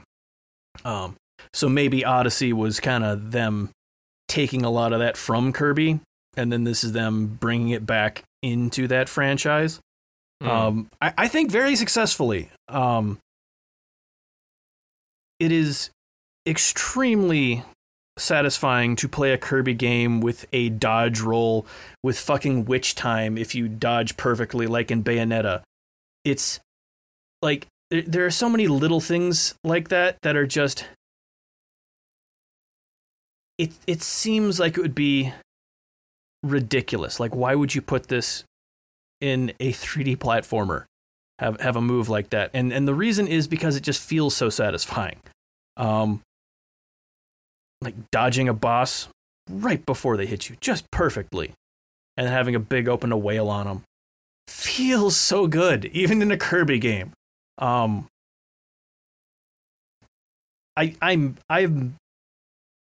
ridiculously impressed that this is the first time we've gotten a 3D Kirby game like this. I mean, the demo was super tight. I granted, it's 3 short levels in the demo. I mean, you can crush that thing out in a half an hour, but it's really tight gameplay. My big concern there, which is part of the reason why I didn't buy it, is I didn't know if the novelty of that would wear off over time, and if it would feel like it's like 20 years too late, because we got Super Mario 64, and granted, this is I'm not saying that it's a logical concern. I'm just saying this is what my initial impressions were. Is like, that basically that Super Mario 64 did come out a long time ago, and it's like, why didn't Kirby get this kind of treatment? Why did it take this long for Kirby to get this treatment? You know what I mean? Yeah. I mean, from some of the dev stuff I've seen about how they cheat with perspective and whatnot in order to make it feel more seamless, I think a lot of those things are just the finesse in order to get it to work right is more complicated than it seems on the surface. And I mean, even with the Mario game, just normally there's an amount of that. But with a character as floaty as Kirby, it could feel just like a slog if not handled correctly. And I think they do a fairly good job of this, kind of along those same lines of, like I was saying, having the difficulty be an additional layer. You can, basically on any jump, hit A again and just start floating. Kind of lightly really set nice. Yourself down exactly where you want to be. As soon as you're floating like that, you're barely moving. Just like in every other Kirby game, your movement speed slows way the hell down. It's more precise if you need to stick a landing or whatever. But again, downside being, you just slowed yourself way, way down. So if you're going for any of the speedrun type achievements, or not really achievements, but like there are trial levels that, as far as I can tell, there's you don't actually get anything for doing the speedrun versions of it. I need to ask if Rich has found anything that you get from them other than just like you get a couple extra coins so you can buy stuff in the game, which you get so many of those it doesn't really matter. I don't know if there's anything later on, because last I talked to him we hadn't found anything that you get from them, but they're still fun to do, trying to get through them, because the difference between flying through a level without having to use that floating and just taking your time, making sure you're safe on all your jumps, is massive. There's just such a difference between moving. I mean, again, this is something Mario does as well, with just the stupid lines that you'll see some people taking through levels. If they really know what they're doing. Yeah, trying to break it, or like take the least amount of time to finish something. Exactly, and there's a lot of that in their like speedrun sections. It's good. It is, again, it feels like the focus is more on the easier side of things, and like that makes sense. It's perfectly fine for that. Like my kids have been loving it. It's not been too hard, even for my youngest, to get into and have a good time. But there's still enough meat there on the systems. Like, it's such a good, solid feeling game on top of that it doesn't. I was worried it was going to feel thin, like you were saying before. Just feel like, why am I still playing this? Like, it was a fun demo or whatever. But there's so much meat on those bones. The systems are so satisfying just to move around in the world, and I think that's such a big, like, the biggest part of a platformer is whether or not you want to control the character. And you do. You want to control Kirby. It's fun to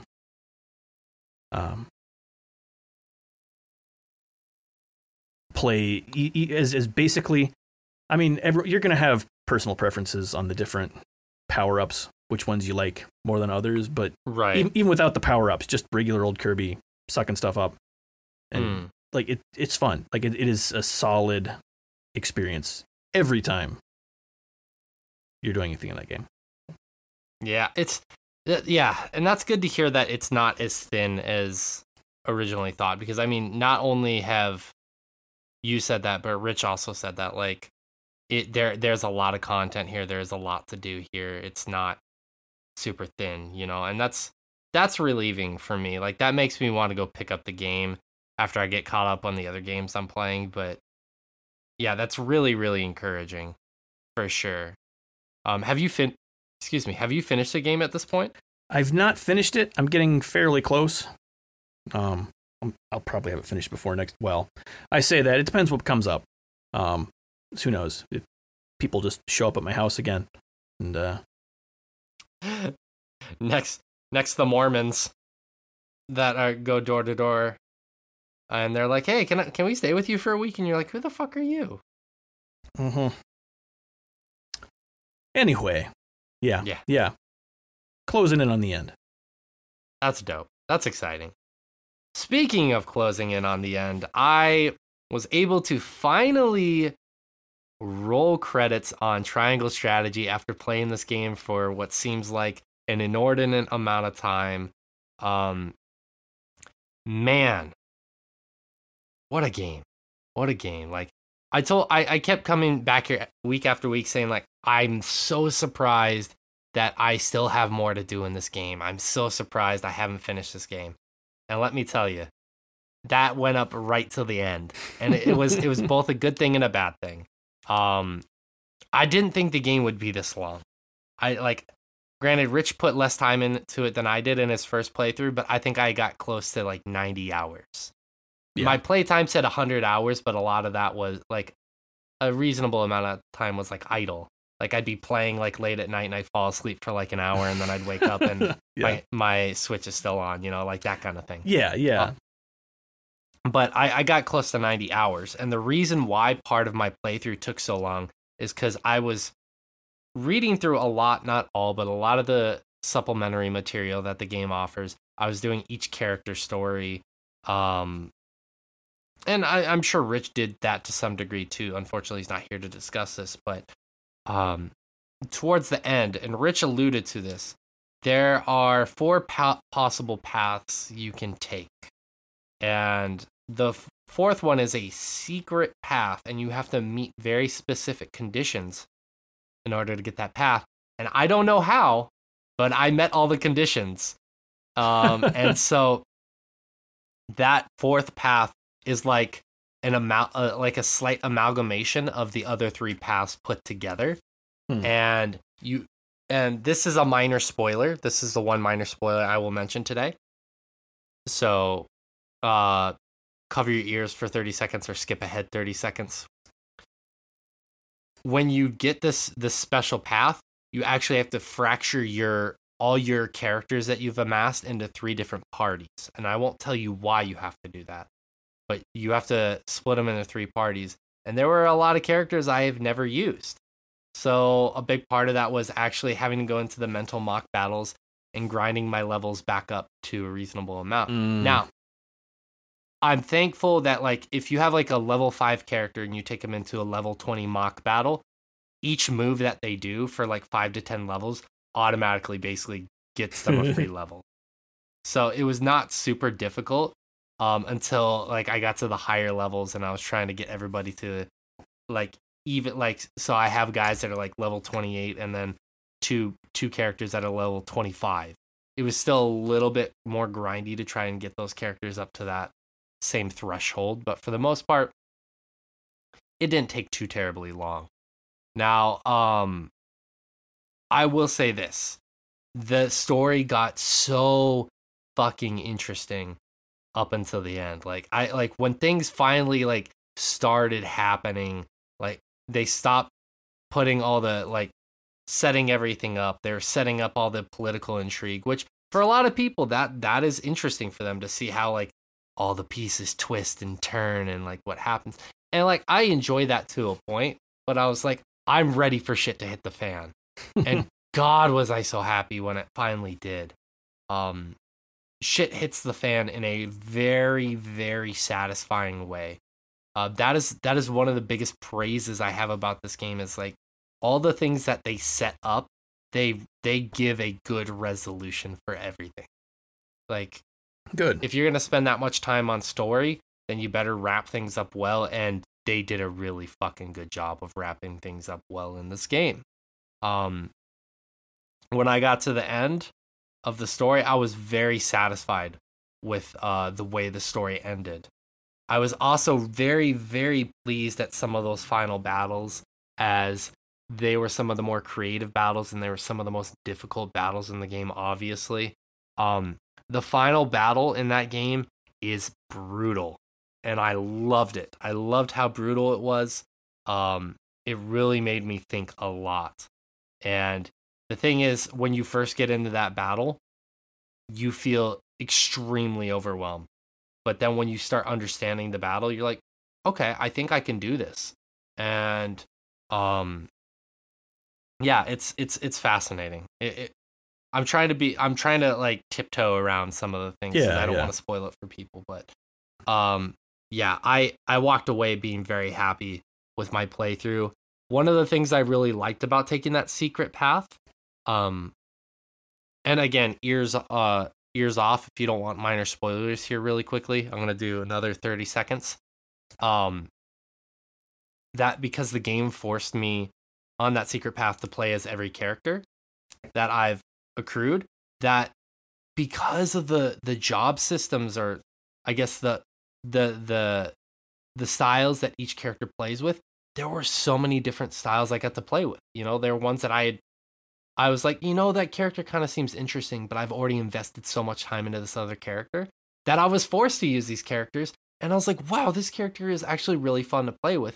And I got to play around with synergy a little bit more. And I got to see, like, actually, I could see if I were to play this game again, pairing this character with this character, because they would make such a good tandem together. It was a really fun, because the narrative forced me to play with everybody, that I got to see all the unique styles of characters that they put into the game that I was able to get in my first playthrough. I really appreciated that. It was a really cool way to get me to play in different styles. And honestly, that's a really good way to make you want to play the game again through a second playthrough. So when you finish the game, as Rich said, Square kind of has a history of doing that near the end of the game. Like, surprise, bitch, you're playing with everybody. That is true. I mean, you think about the end of Final Fantasy VII. Final Fantasy VII, Final Fantasy VIII, Final Fantasy VI. They split your party as well. Right. Like, yeah. They like doing that near the ends of their games. Right, exactly. And I'm very appreciative of the fact that they decided to do that. It's a, like I said, it's a good way to get you to want to play through a second playthrough, and New Game Plus is available here, so you keep pretty much everything for the most part that you amassed in your first playthrough. And that's good, because you have certain choices that you make in the game that allow you to gain access to certain characters, and you can't get them all on your first playthrough, I don't think. So, second playthrough makes a lot of sense. I'm not going to be playing this game as a second playthrough anytime soon. I really love the game. I definitely want to do it again. I definitely want to play it again, but I don't have time right now, and I feel like I just dumped a really sizable amount of time in. I need some separation for a while before I come back to it. Yeah, that makes sense. Makes sense. I'm that way with tactics games. Like, you know, play them once every, half a decade or so. Like, okay, right. It's time again. Right. Yeah, Josh, I'm really curious when you get around to playing this game, because I think you should at some point, what your opinion's going to be. I think you're going to really enjoy this game a lot. I'm sure there are going to be moments where you're going to be like, man, this political intrigue is a little bit long in the tooth, but yeah, I'm curious to hear what your opinions will be if you end up picking this game up. I think you will enjoy it a lot. Like, some of the tactics battles in there, like there's one that Rich and I are going to be talking about in the Chomping After Dark for sure, because we don't want to spoil it here. That was so creative, and they actually go back and explore it again in a different way they get really, really creative with their battles and their level design. It's some of the best in tactics I've seen in quite a while. Yeah. No, I'm definitely gonna play it. I've kind of got a love-hate with tactics games mixed with RPG systems, where generally they feel like they're wasting my time with the leveling mechanics and whatnot. But also sometimes you just want to grind something out like that, and it just kind of depends what sort of mood I'm in. Whether or not that's, going to irritate me more than, be something I want to put the time into. To, just kind of grind some of that stuff out. Because it can get really anal sometimes, just trying to, like I was saying before, with like the stupid systems that are in Fire Emblem and Final Fantasy Tactics. Like, okay, there's one guy left. Time for me to stand around taking hits until my healers have used up all their mana so they stay leveled with everyone else. Type bullshit. Either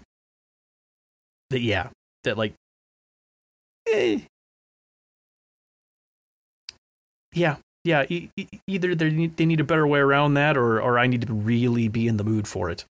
I mean, I think that goes the same with like a lot of games that I end up playing. Is like I really got to be in the mood for it. Like, I like kind of circles back around to the conversation we were having with earlier about like free to play games and then games being relaxation games. There are certain games that are easy to just plug in and play for a little bit and then disengage. And there are certain games that like you really got to be in the mood for. And with Triangle Strategy, when I first started playing it, admittedly, I was not in the mood for it. But I was like, I gotta power through this because I have other games I gotta play.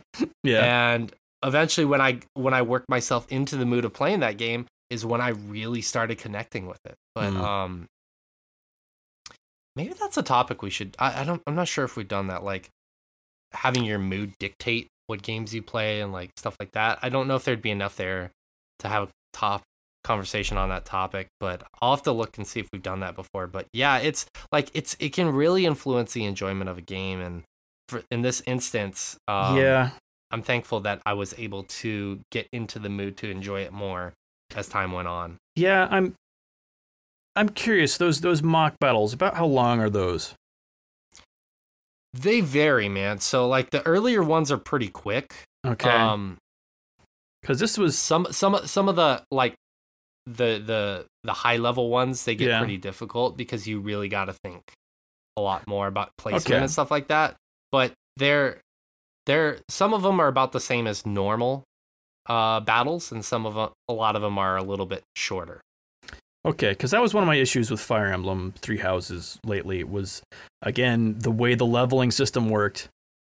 In order to keep track with everything, you had to just milk every battle you were in for all the experience it was worth, in order to play without leaving characters behind. And like that, it doesn't really fit the whole mobile, or not mobile, but like portable style, pick up, play a thing and be done with it, play setting. Like a lot of times I would double, triple the length of different fights because of trying to get the most out of it, strategically, to make sure you don't get left behind. Whereas things like, Final Fantasy Tactics will have really easy battles you can get into and do to, you don't have to worry about that. Like here's a battle that it doesn't have anything to do with the normal story. You can go in here and do this thing whenever. There's always extra ways to go in and quickly get a little experience if you want to level someone up. Right. Which works better for a mobile platform, and that was not originally what it was even made for, but I think it fits that better than, just milking a single mission and stretching it out way longer than it really needs to be. I think that this game has a really good balance of a lot of those things that you're kind of talking about. It seems like they took a lot into consideration of making sure the game isn't too grindy, that the battles are they don't feel like these slogs for the most part. Like it really does feel like a chess match in a lot of ways, where like older tactics games, especially like my reference is always Shining Forces. Like you don't have to, like, no characters have to die in any of those battles that you fight. Yeah. But with this game, and I think Final Fantasy Tactics in some ways is similar to this, obviously, both Square games, is that there are times where it's beneficial to put a character in danger and go do some heavy damage and then risk them dying to get a step or two ahead of your opposition. There are a lot of times where you do that. And so and I said this, I think a week or two ago, where I had to kind of readjust my brain to that, being like, it's okay to lose some people. And there's some abilities you get very late in the game that can actually like resurrect characters. It's very late into the game that you get those abilities, and it's very costly to use those abilities, but you have the opportunity to use like one or two of those per match or per battle. And so there's a very steady stream of everything, and it's very well balanced, I would say. I wouldn't say that any character I had felt just overwhelmingly overpowered. Like when I think of Shining Force 2, I think of, and this is probably going to be lost on most people, there's a character in there named Peter the Phoenix that is just like insane speed, insane mobility, insane power.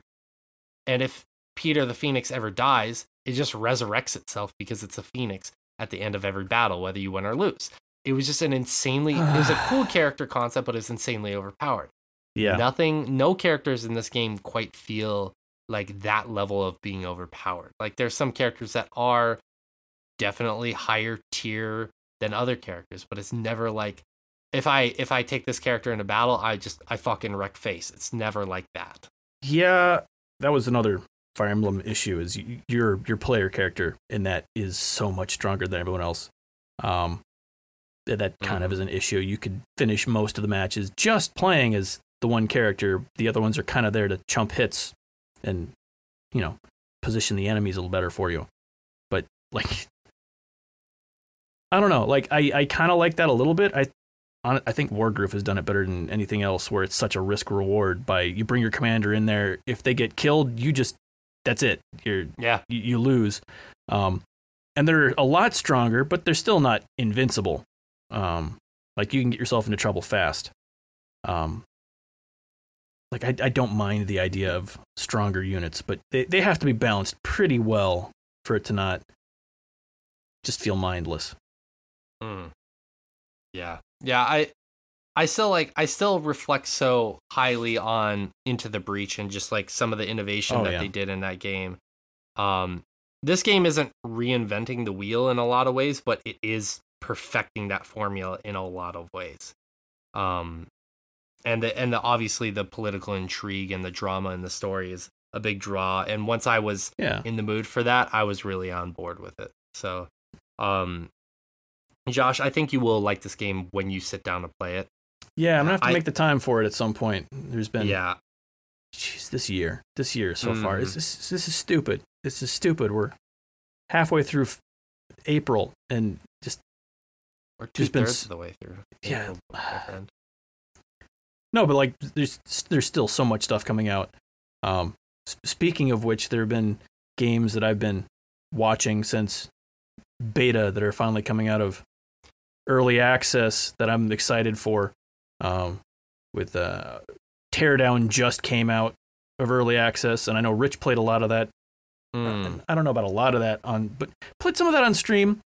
So we're looking forward to that. Just some fun wrecking shit. As well as Hardspace Shipbreaker. Yeah, you were mentioning those in the WhatsApp this morning. Yeah, which the other one is a space salvaging simulator, where you're tearing apart different ships for scrap, and trying to pay off your debt to the company. which is just, great theming and really fun. There's more stuff that I already know I like coming out really soon because I loved it in early access, and they've added more and more stuff, and yeah, I've been waiting to sink some more time into that because they started adding in some like more fleshed out campaign features in that one. That as soon as they started adding that, I'm like, okay, I'm out. I want to see the whole thing once it's put together completely. Right. But just mechanically, I already know I love it. So right. Yeah. This is so much great stuff in the last little bit. Yeah, exactly. This year's been great for gaming. But you actually haven't been playing new games. You've been playing Final Fantasy XIV. Oh yeah. That's still been my comfort game this year. I've gone back to that. I played some of that forever ago. Just on there, you can play up to level 50 on a free account type thing. Got into that, played with, a couple friends for a while, but never really dove into it past that until this last December. Figured new expansion coming out. Let's get into an MMO and do nothing else for the next 5 years. Sort of a situation. And I've been playing a lot more of that this last little bit. They had a 0.1 patch for the last expansion that just came out a couple weeks ago with a lot of times those sort of, we're not giving you a bunch of content patches, but like in between sort of things, there's, it's, okay, let's go back and fix some problems that we've had, kind of on the back burner for a long time. And this one has been a big patch for that.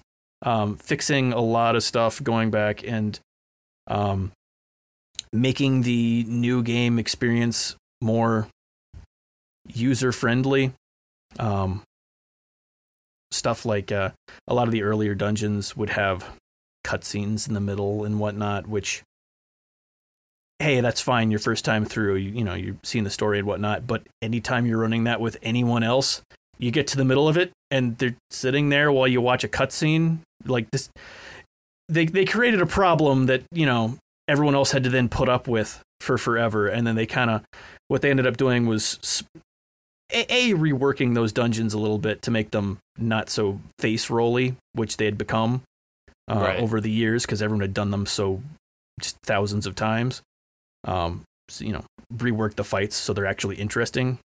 And then on top of that, split them up into like the big cutscene chunks. So you'll have, cutscene before, cutscene after, but then instead of it being one long dungeon, it's like split into 2 or 3 parts. So like, okay, you're doing this part and no one has to sit around while you watch the cutscenes in the middle of a dungeon. Like a bunch of little quality of life things like that got tweaked in this last patch, which has been great. They had those. Those are the bosses. The reworks on those bosses are some really fun bosses that are now early game.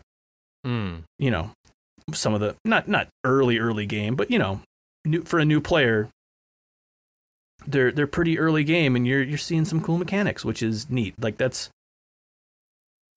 it's always hard trying to get somebody into an MMO if you know what it could be, and then you get them in there like collect 805 wolf pelts.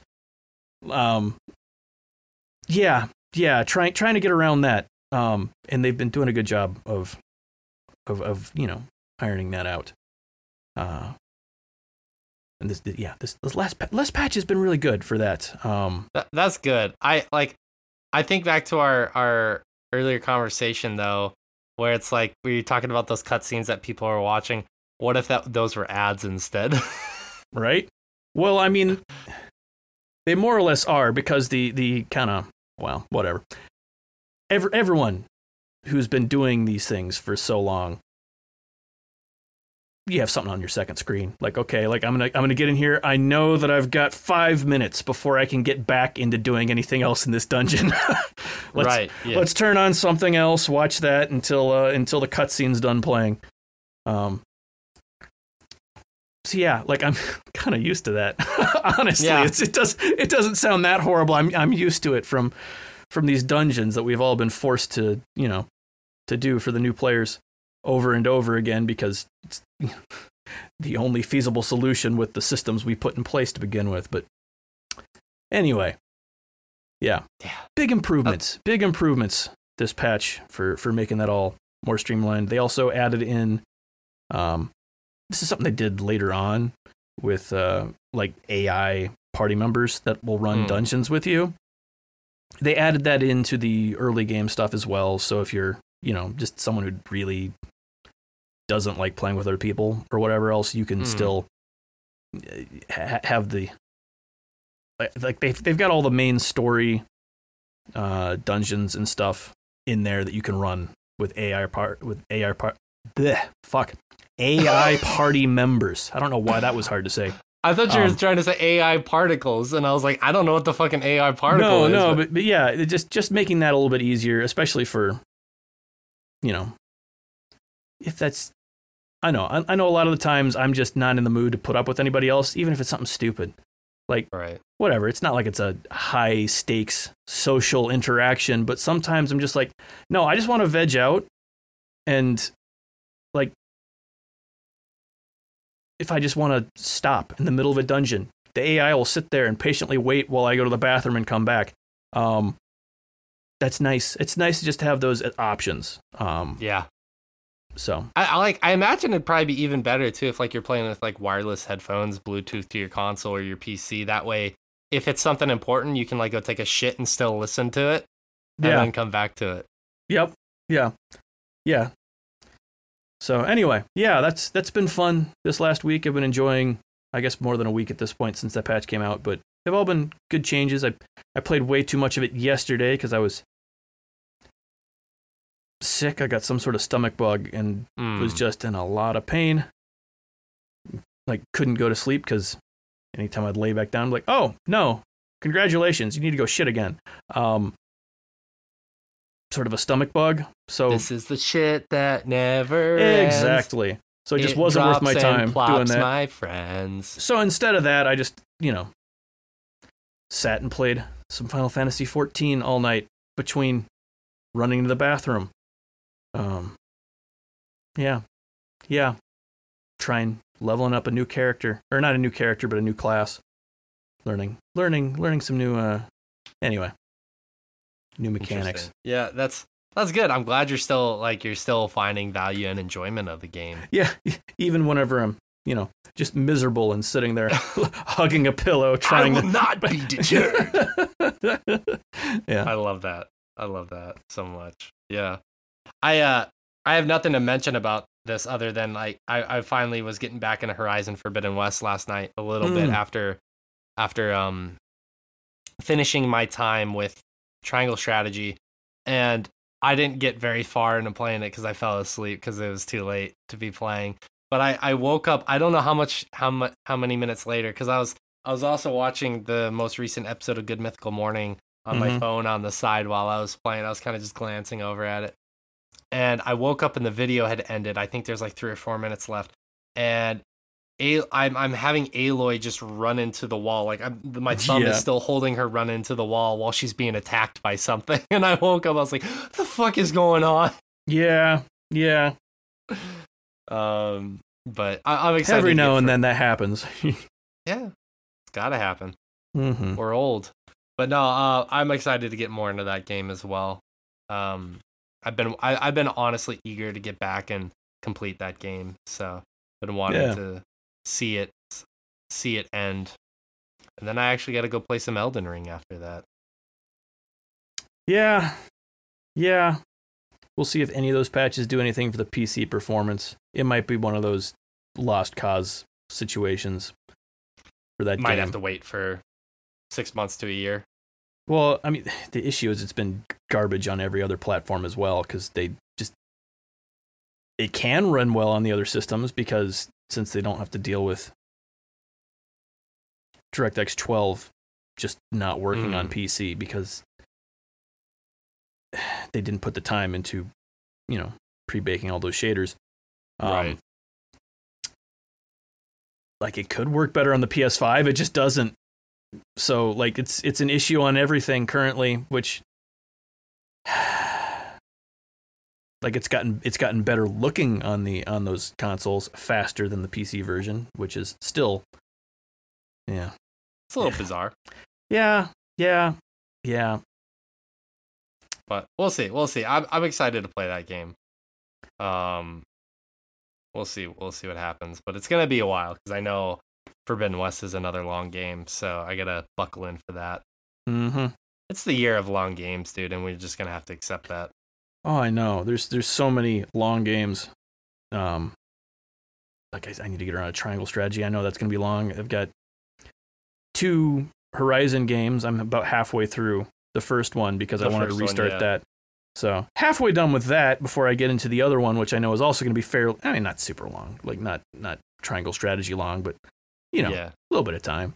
And then now that it's been updated and patched, you got to finally finish and complete Cyberpunk 2077. Oh my God.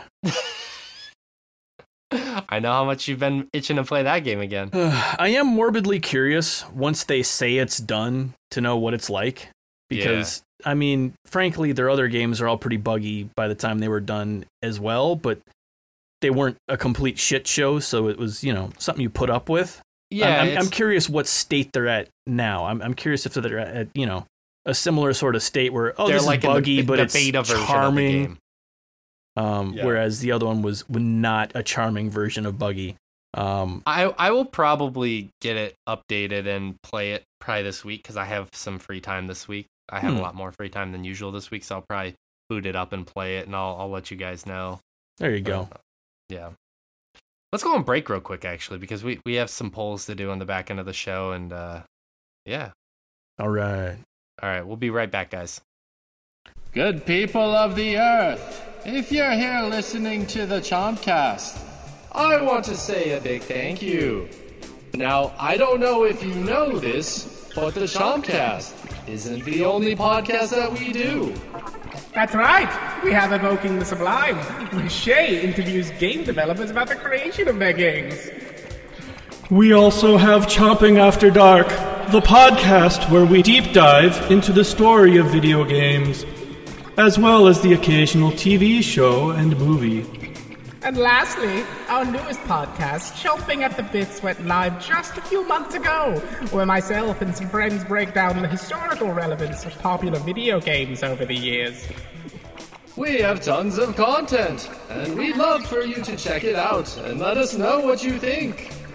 You can listen wherever you get your podcasts, or over at the Sword Chomp website. Now, if you ladies are done gabbing, I have some shit to do.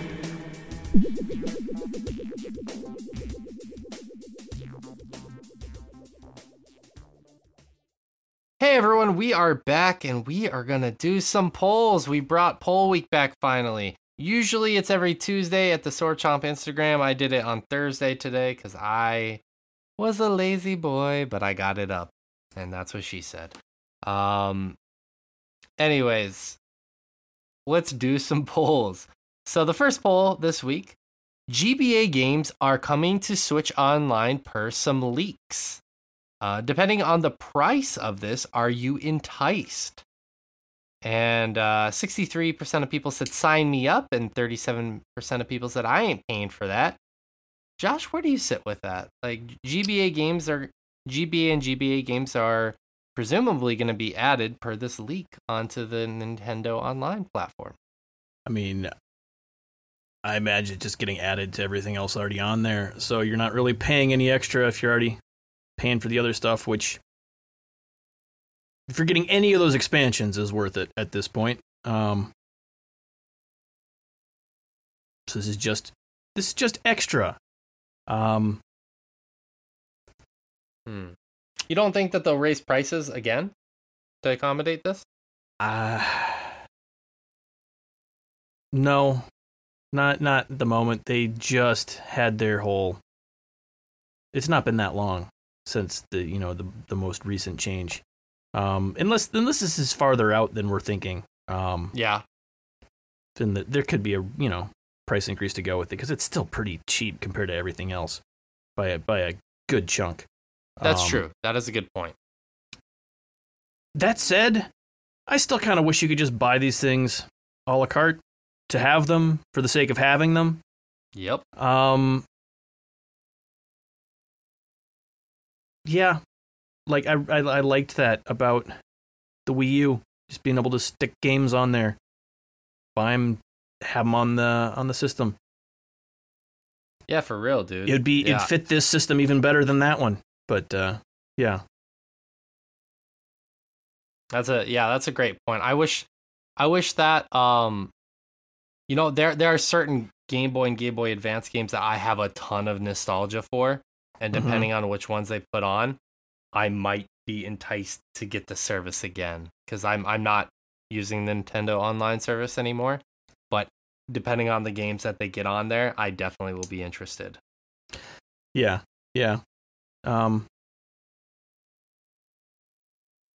GBA had so much good stuff on there that, like,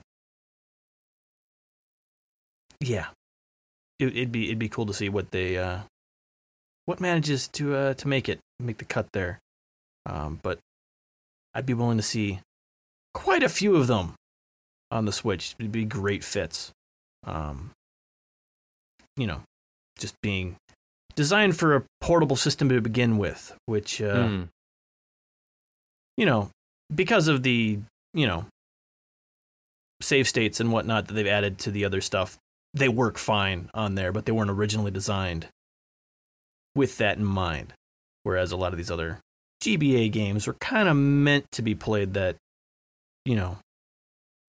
short play session sort of a style to begin with. Yeah, it'll be interesting to see. Kind of, I guess, as we get more detail, because right now it's just a leak, so it's not even like 100% confirmed yet. But as the details come out, that's really going to dictate, I think, people's interests. Yeah. Interest in this, rather. Mm-hmm. Next poll: who managed to get their hands on one of these bad boys? And it's showing the Steam Deck. You know it or nope? 7% of people said you know it, and the rest, more than I expected. 93% of people said nope. 7%'s not bad. No, it's really not. At this point. Yeah. What was I going to say? So our part-time correspondent, Ray, ended up getting one, and he was really high on it at first. And then his wouldn't turn on anymore, And so he's fortunately getting a new replacement one at some point. But yeah, I was surprised. I kind of want to get one now, but I also know it's going to be really fucking hard to get one. I mean, I don't know what the process is for Japan, but it's pretty simple to get one. You put your name on the list, and when it comes up, you buy it.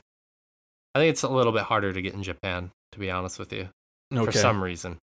Yeah, I don't know what their solution is for outside the country orders, because I know it was not as straightforward. But yeah, their sign-up system was infinitely better than anything else going on at the time for all the other console launches, which were just a clusterfuck. Yeah, just having a sign-up system, like pay $5 to get your place in line secured, and then buy it when it's your turn. I kind of intentionally didn't get part of this first run when I was signing up for it, just because I didn't want to A, lose my place in line, or B, be a beta tester, which, since this is kind of one of their more ambitious hardware projects, I figured, give it a little time. Which, yeah, it does look great. I am looking forward to my my number coming up, but I can wait for a little bit. Give it a little time. Yeah, I think that's always been my motto with consoles is wait till they work out the kinks always, and this is very much the same. I still want one, but I can also be patient. Mm-hmm. Occasionally, the first model is just better than the others because after the fact they just use cheaper parts, but that's like a very rare thing that like the first run is the good run that frankly almost never happens anymore. But occasionally that used to be the case with like some of the older consoles where like as they went, they'd get cheaper and cheaper parts. Oddly enough, the PS5 seems to kind of be that way, where the first model has... It's not even all of them, because they had such a hard time sourcing parts at the beginning. Mm-hmm. Right. That sometimes, depending on which parts came from where, you'd get better or worse quality. Whereas it seems like moving forward, it's been all the worst quality stuff. Yeah. Because that was the cheaper stuff to make in the first place. With the exception that they seem to have worked out quite a few controller bugs, and their newer controllers are significantly better than the original run, which, yeah, that was a buggy controller. I know a lot of people lost their damn minds because of the Nintendo Switch Rumble that they forgot existed on the Nintendo Switch. But yeah, it's got a really good weight to it though, so I understand that. Getting the Switch Rumble on a, controller that has some good heft to it instead of the Joy-Con does an awful lot to a brain. Mm-hmm. Yes. That good crack. I hope that the initial kinks of this system are worked out, because I still think it's a brilliant concept. Oh yeah. Yeah, I'm excited. We'll see. I do want to get my hands on one at some point, though. But like you, I'm patient and I'll wait. Yep. So that Chrono Cross remaster, are you getting it / already gotten it, or not interested? 32% of people said they plan to soar the skies, and 68% said not for me. Are you interested in the Chrono Cross remaster, Josh, or not so much? Yeah, I bought it just to kind of see what's going on. From everything I've seen, it's a garbage emulation job that they did there that happens to be running inside a, another wrapper that lets them add on some of the nicer upgrades, like the new character portraits and whatnot. Which is frustrating. Plus side, it seems like they're using, there was a lot of back and forth, like, are they going to have reorchestrated music, or are they going to have options to toggle between it? And then it gets there and like, there's no option to toggle between it. It seems like the solution they landed on was basically the original soundtrack, but not compressed all to hell, because it was all sample based before, but kind of overly compressed samples. Yeah. And so it's like basically the exact same soundtrack, but smoother. Like some of a lot of the artifacts that, weren't intended parts of the music before have been ironed out, which I think is a good way to do that, honestly. As far as if you're going to upgrade it, or not upgrade it, but like, just work out some of the kinks. That's a good way to do that. Whereas something like the Final Fantasy 5 and 6 ones have fully reorchestrated soundtracks, which is really cool because those songs are excellent. It's so cool hearing them fully orchestrated. But also, those are some of the best chiptune soundtracks of all time, and they no longer are in the games. Like, how do you fuck up that badly? Right. To not have both. And I think that's what people were worried about coming into this, and it's kind of a weird middle ground that we've not really seen before. Just a cleaned up version of the original soundtrack, which is cool. I like that as far as options that I hadn't really thought about before. It's not their best work. It's not their worst work as far as their remasters have gone. It's fuck, those remasters have been such a mixed bag. Yeah, they've been really hit or miss in terms of quality. Yeah. But I mean, like, I never got to play all the way through the original one, so I'm still interested in playing this one, you know? Yeah, I think the coolest thing about this, like I mentioned a few weeks ago, was that they were tacking on the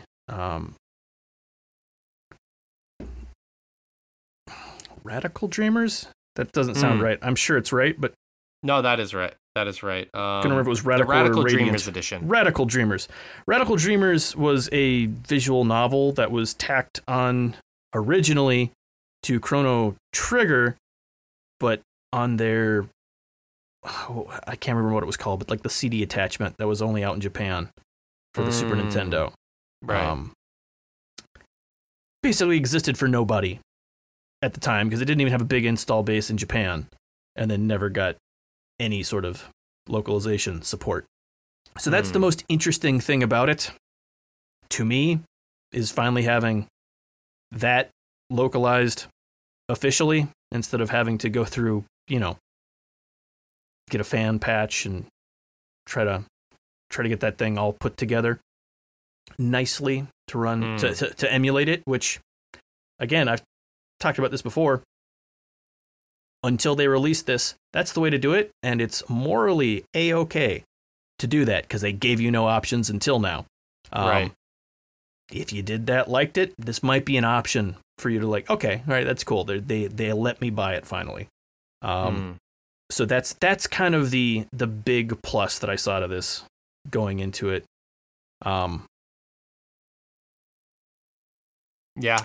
The thing is, it's never a bad thing to introduce old classic fun games to new audiences. And I guess that this is more targeted towards the older audiences than the newer audience, much more so.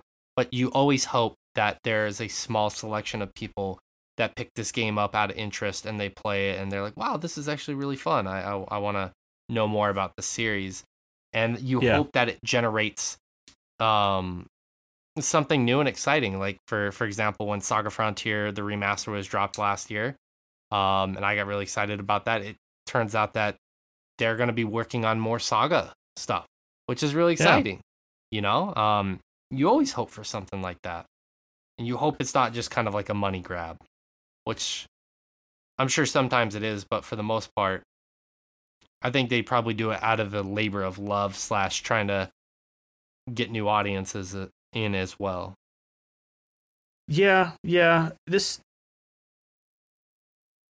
Chrono Cross seems to have been just kind of a cult classic to begin with. It just it never seemed to really grab a huge number of people, even in its heyday. Even though it got the greatest hits version or whatever, but basically all PS1 games got that, whether or not they sold super well to begin with. The only reason they wouldn't get that is if, they still had the original run knocking around in stores. So there was no reason to print more copies of it. Right. So, it sold well-ish. Just good word of mouth. But, yeah, like you said, it's always... I don't know about always, because again, kind of like I was saying before, some of these remastered versions are just frustratingly missing things that were so important to what made them special. This seems like a more faithful reimagining, although again,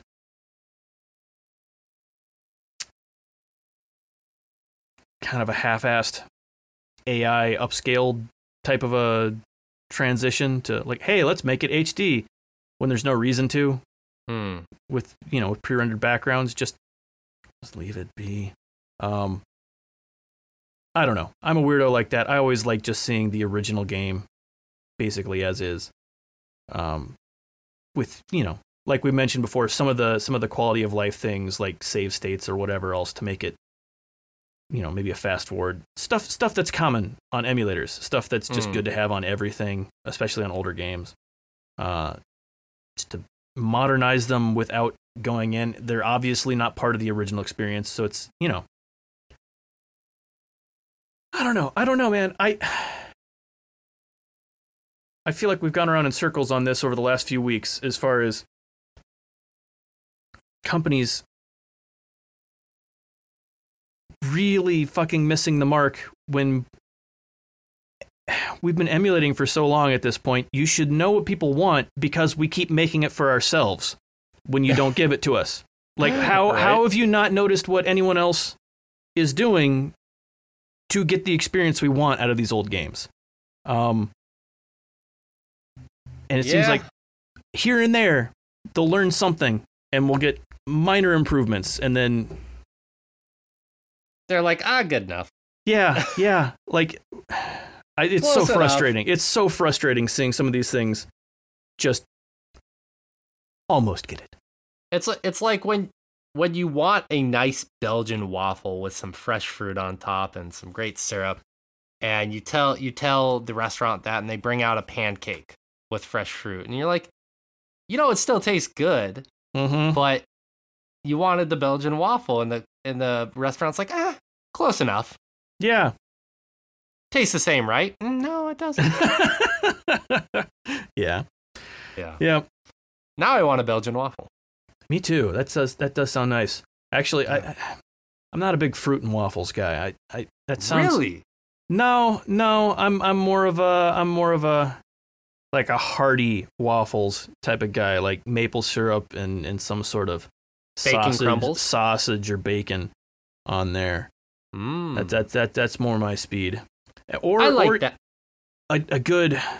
I can't do this. This is so sad. My daughter is allergic to tree nuts and peanuts, so we can't have any of those in the house anymore. But a good waffle with, instead of butter in there, you get peanut butter, and just fill every single one of those holes. Yeah. Every little crevice with peanut butter, and then get the maple syrup on top of that. That's where it's at. A good peanut butter and maple waffle. Yes, that does sound great. What about meeting in the middle and like making dragon fruit waffles? That's all right.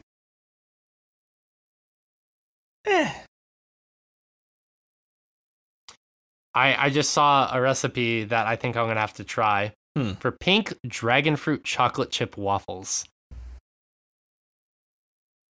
I think I need this. I guess it's pink dragon fruit, so that's a little bit on the sweeter side. You can't get, at least where I live, you can't get pink dragon fruit. You can only get the white one. The white is so much better. I like white. It's less really? sweet. You like the white better? I like the white because it's like a weird sort of somewhere between watermelon and rhubarb flavor to it. That is true. That is a great point. Yeah, I do love white. I do like white dragon fruit very much. I mean, that's the only one we can get here, but yeah, the other one's just more kind of generic tropical sweet. Not that it's bad. It's just I generally go for the white dragon fruit. I'm a little bit surprised by that, to be honest with you. Not a lot, just a little bit. Mm-hmm. Interesting. Man, I want rhubarb pie now that we've been talking about that. That sounds good. That sounds dude, just real all good. The fruit shit sounds really good right now for me. Yep. I always like fruit, so. Yeah. The last poll that we did, we keep getting distracted. That's what I love. I love it. Dwayne Johnson's production company is working on an It Takes Two movie. Will you see it? 54% of people said, I'm intrigued, and 46% of people said, but why? I agree with both those things. Yeah, I kind of am too, even though I haven't. It's like, but why would you do that? I mean, the game is essentially like an interactive movie to some degree, but also, I'm intrigued. Yeah. No, I need to experience that, but also, I kind of just want to go play the game again. Right? Yeah. I mean, the game is longer, so if you're like, if you're looking to re-experience that, maybe the movie is the shorter version of that. Maybe they'll finally flesh out exactly how your daughter got into witchcraft. That would be useful. And trap you inside of dolls. Apparently, he's gonna star in the movie too, reportedly. So maybe he would be the daughter. He could pull that off. I don't know if he has the range for that. Is the problem? He's not a very ranged actor. But yeah, I don't know. I mean, like, I think that the groundwork is there for the movie to be like a smashing success, because so much of that groundwork has been laid, or lain rather, or is it laid? I don't know. I always mix those two up. Has been created in the game that, I mean, if you do a pretty close translation to what the game is, obviously an abridged version of it, you're going to have a great story, because that's such a big reason why. It's not the only reason, obviously the gameplay is such a big factor that, but the story is also like something that our generation can relate to. And so if you make the story at all close to what that is, I think you have a success. Yeah. No, I definitely think there's something there to translate. I just...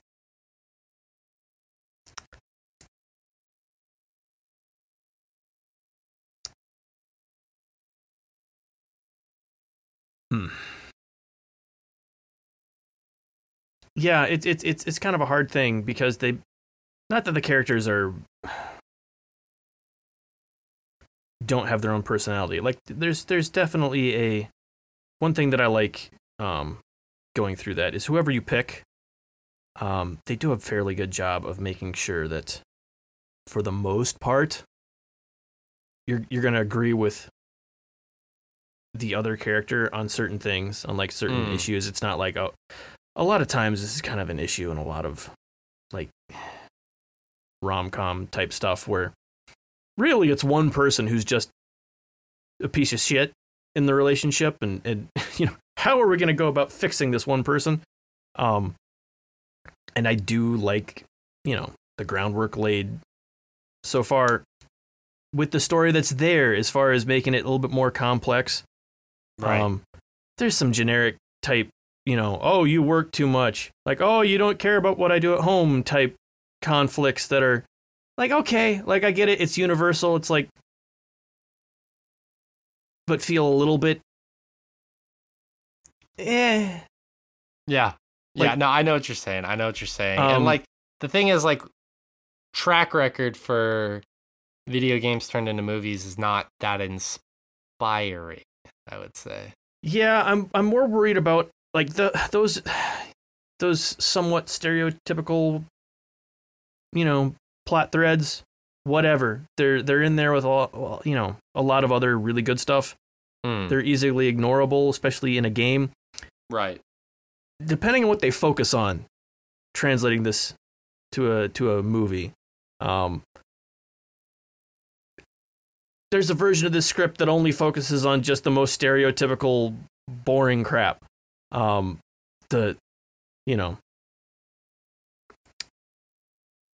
think that's a real possibility. And I think the possibility is that, like, this movie drops and it is kind of like a generic version of what the story is, and there are a lot of people that watch it and they're like, this is really good, and nobody know, like, those people don't know it was originally a game. Yeah. You know? I could see that. Mm-hmm. You know, like middle-aged mothers watching this, being like, this is great. Oh, fuck. I love this story. And they don't even know it's from a video game. Mm-hmm. Yeah. But, I mean, that's it. That's the polls. I mean, pretty easy ones this week. I figured that that was a good way to ease us back in. But, yeah, if you want to vote on those every Tuesday at the Sword Chomp Instagram, they will be up there. I will get back on track with my scheduling of that. So I want to say thank you to everyone who voted on them this week and allowed us to have some funny and interesting conversations. But we're gonna get out of here now. It's time for us to go. I know. Don't be too sad though. We'll be back next week we're going to be back next week. So you just got to chill until then, relax, do whatever it is you do normally. But I do want to say before we go that if you're interested in more content from us, first off, be on the lookout on this feed. You'll probably have already heard it by then. Rich will have some content from PAX East going up. We're going to be putting it on the main feed. So if you're hearing this, you're probably going to be hearing this podcast a little bit later than usual, as we're going to try and span that out a little bit. So that way you can absorb all the information that Rich and Ray are going to be bringing. But if you want more podcast content, head over to swordchomp.com, where we have 3 different podcasts. We have Evoking the Sublime, where I interview game developers, composers, and other people in the medium to talk about the creation and history of a video game. It's pretty cool. I interview them, and it's always good times. We have Chomping at the Bits, where Rich deep dives into the history of a game and its relevance to gaming as a whole with his buddies Ray and Eric. So you can check that out. We also have Chomping After Dark, where it's essentially a spoiler cast where we spoil video games, the occasional movie, TV show, and other things of that nature. We have a new episode going up very soon. By the time you hear this, it's probably going to be available for the patrons, and it'll be going up on your feed here shortly. So check that out. We also have an article section where we talk about reviews and other think pieces. And apparently this year, Josh and I both decided to get a walkthrough up of some sort, which is kind of weird because we've never just shown interest in this. And both you and I decided this was the year we were going to get something like that up. So, Josh, you just got up out of all the people here, you got up a new article. What did you get up? Not the most recent, but the last few weeks, decided that I wanted to find out basically all the secrets in Tunic, including figuring out the language in the game, and translating everything I could find, which included a lots of text in the manual, which since I'd already done, a decent amount of that work at that point, decided to compile into a translated manual for that game, to get you, a head start on finding a lot of those secrets if you have, already made your way through the game and are trying to figure out what to do next. Because there's a kind of a main path through the game that you can figure out through, intuiting it from keywords and, items and what you kind of know from games before and little illustrations in the manual. Right. They give you lots of hints that you don't need to be able to read to get. I mentioned this, a few weeks ago when we were talking about it, about how the game really kind of leans into that feeling of, you're playing your older brother's game that, you played before or whatever. It has little handwritten notes in the manual and whatnot. But you can't read. That sort of feeling. But anyway, yeah, translated that whole manual, and that is up on swordchomp.com. If you need help looking for secrets in that game, that might be a place to look. I can't believe you went through all of that. It's very impressive. It's very extensive. You worked really hard on it. So even if you're not really into the game, it's the way it's presented on there, on the site, is very visually easy to see the amount of work and time that he put into it. So definitely check that out if you are at all curious. But I mean, that is a great location to see that stuff, and basically all the other ramblings that come from us, essentially. But yeah, head over there and check that out. We also have a merchandising section where if you are interested in wearing some of our stuff, you can head over to store.swordchomp.com, follow the links, and you will be led to a section where you can buy clothes and other things with our logo and other various designs on there. And if you end up buying anything, shoot us a message with a picture and we will throw it up on our social media because we really like having that stuff up there. So check that out. And last but not least, as we talked about advertising earlier in the show, if you are interested in getting more content from us, head over to patreon.com/swordchomp, where you get access to wonderful tiers and you are rewarded for monetarily supporting us. And because we are a completely listener funded show, we rely on that funding in order to make all the content that we do.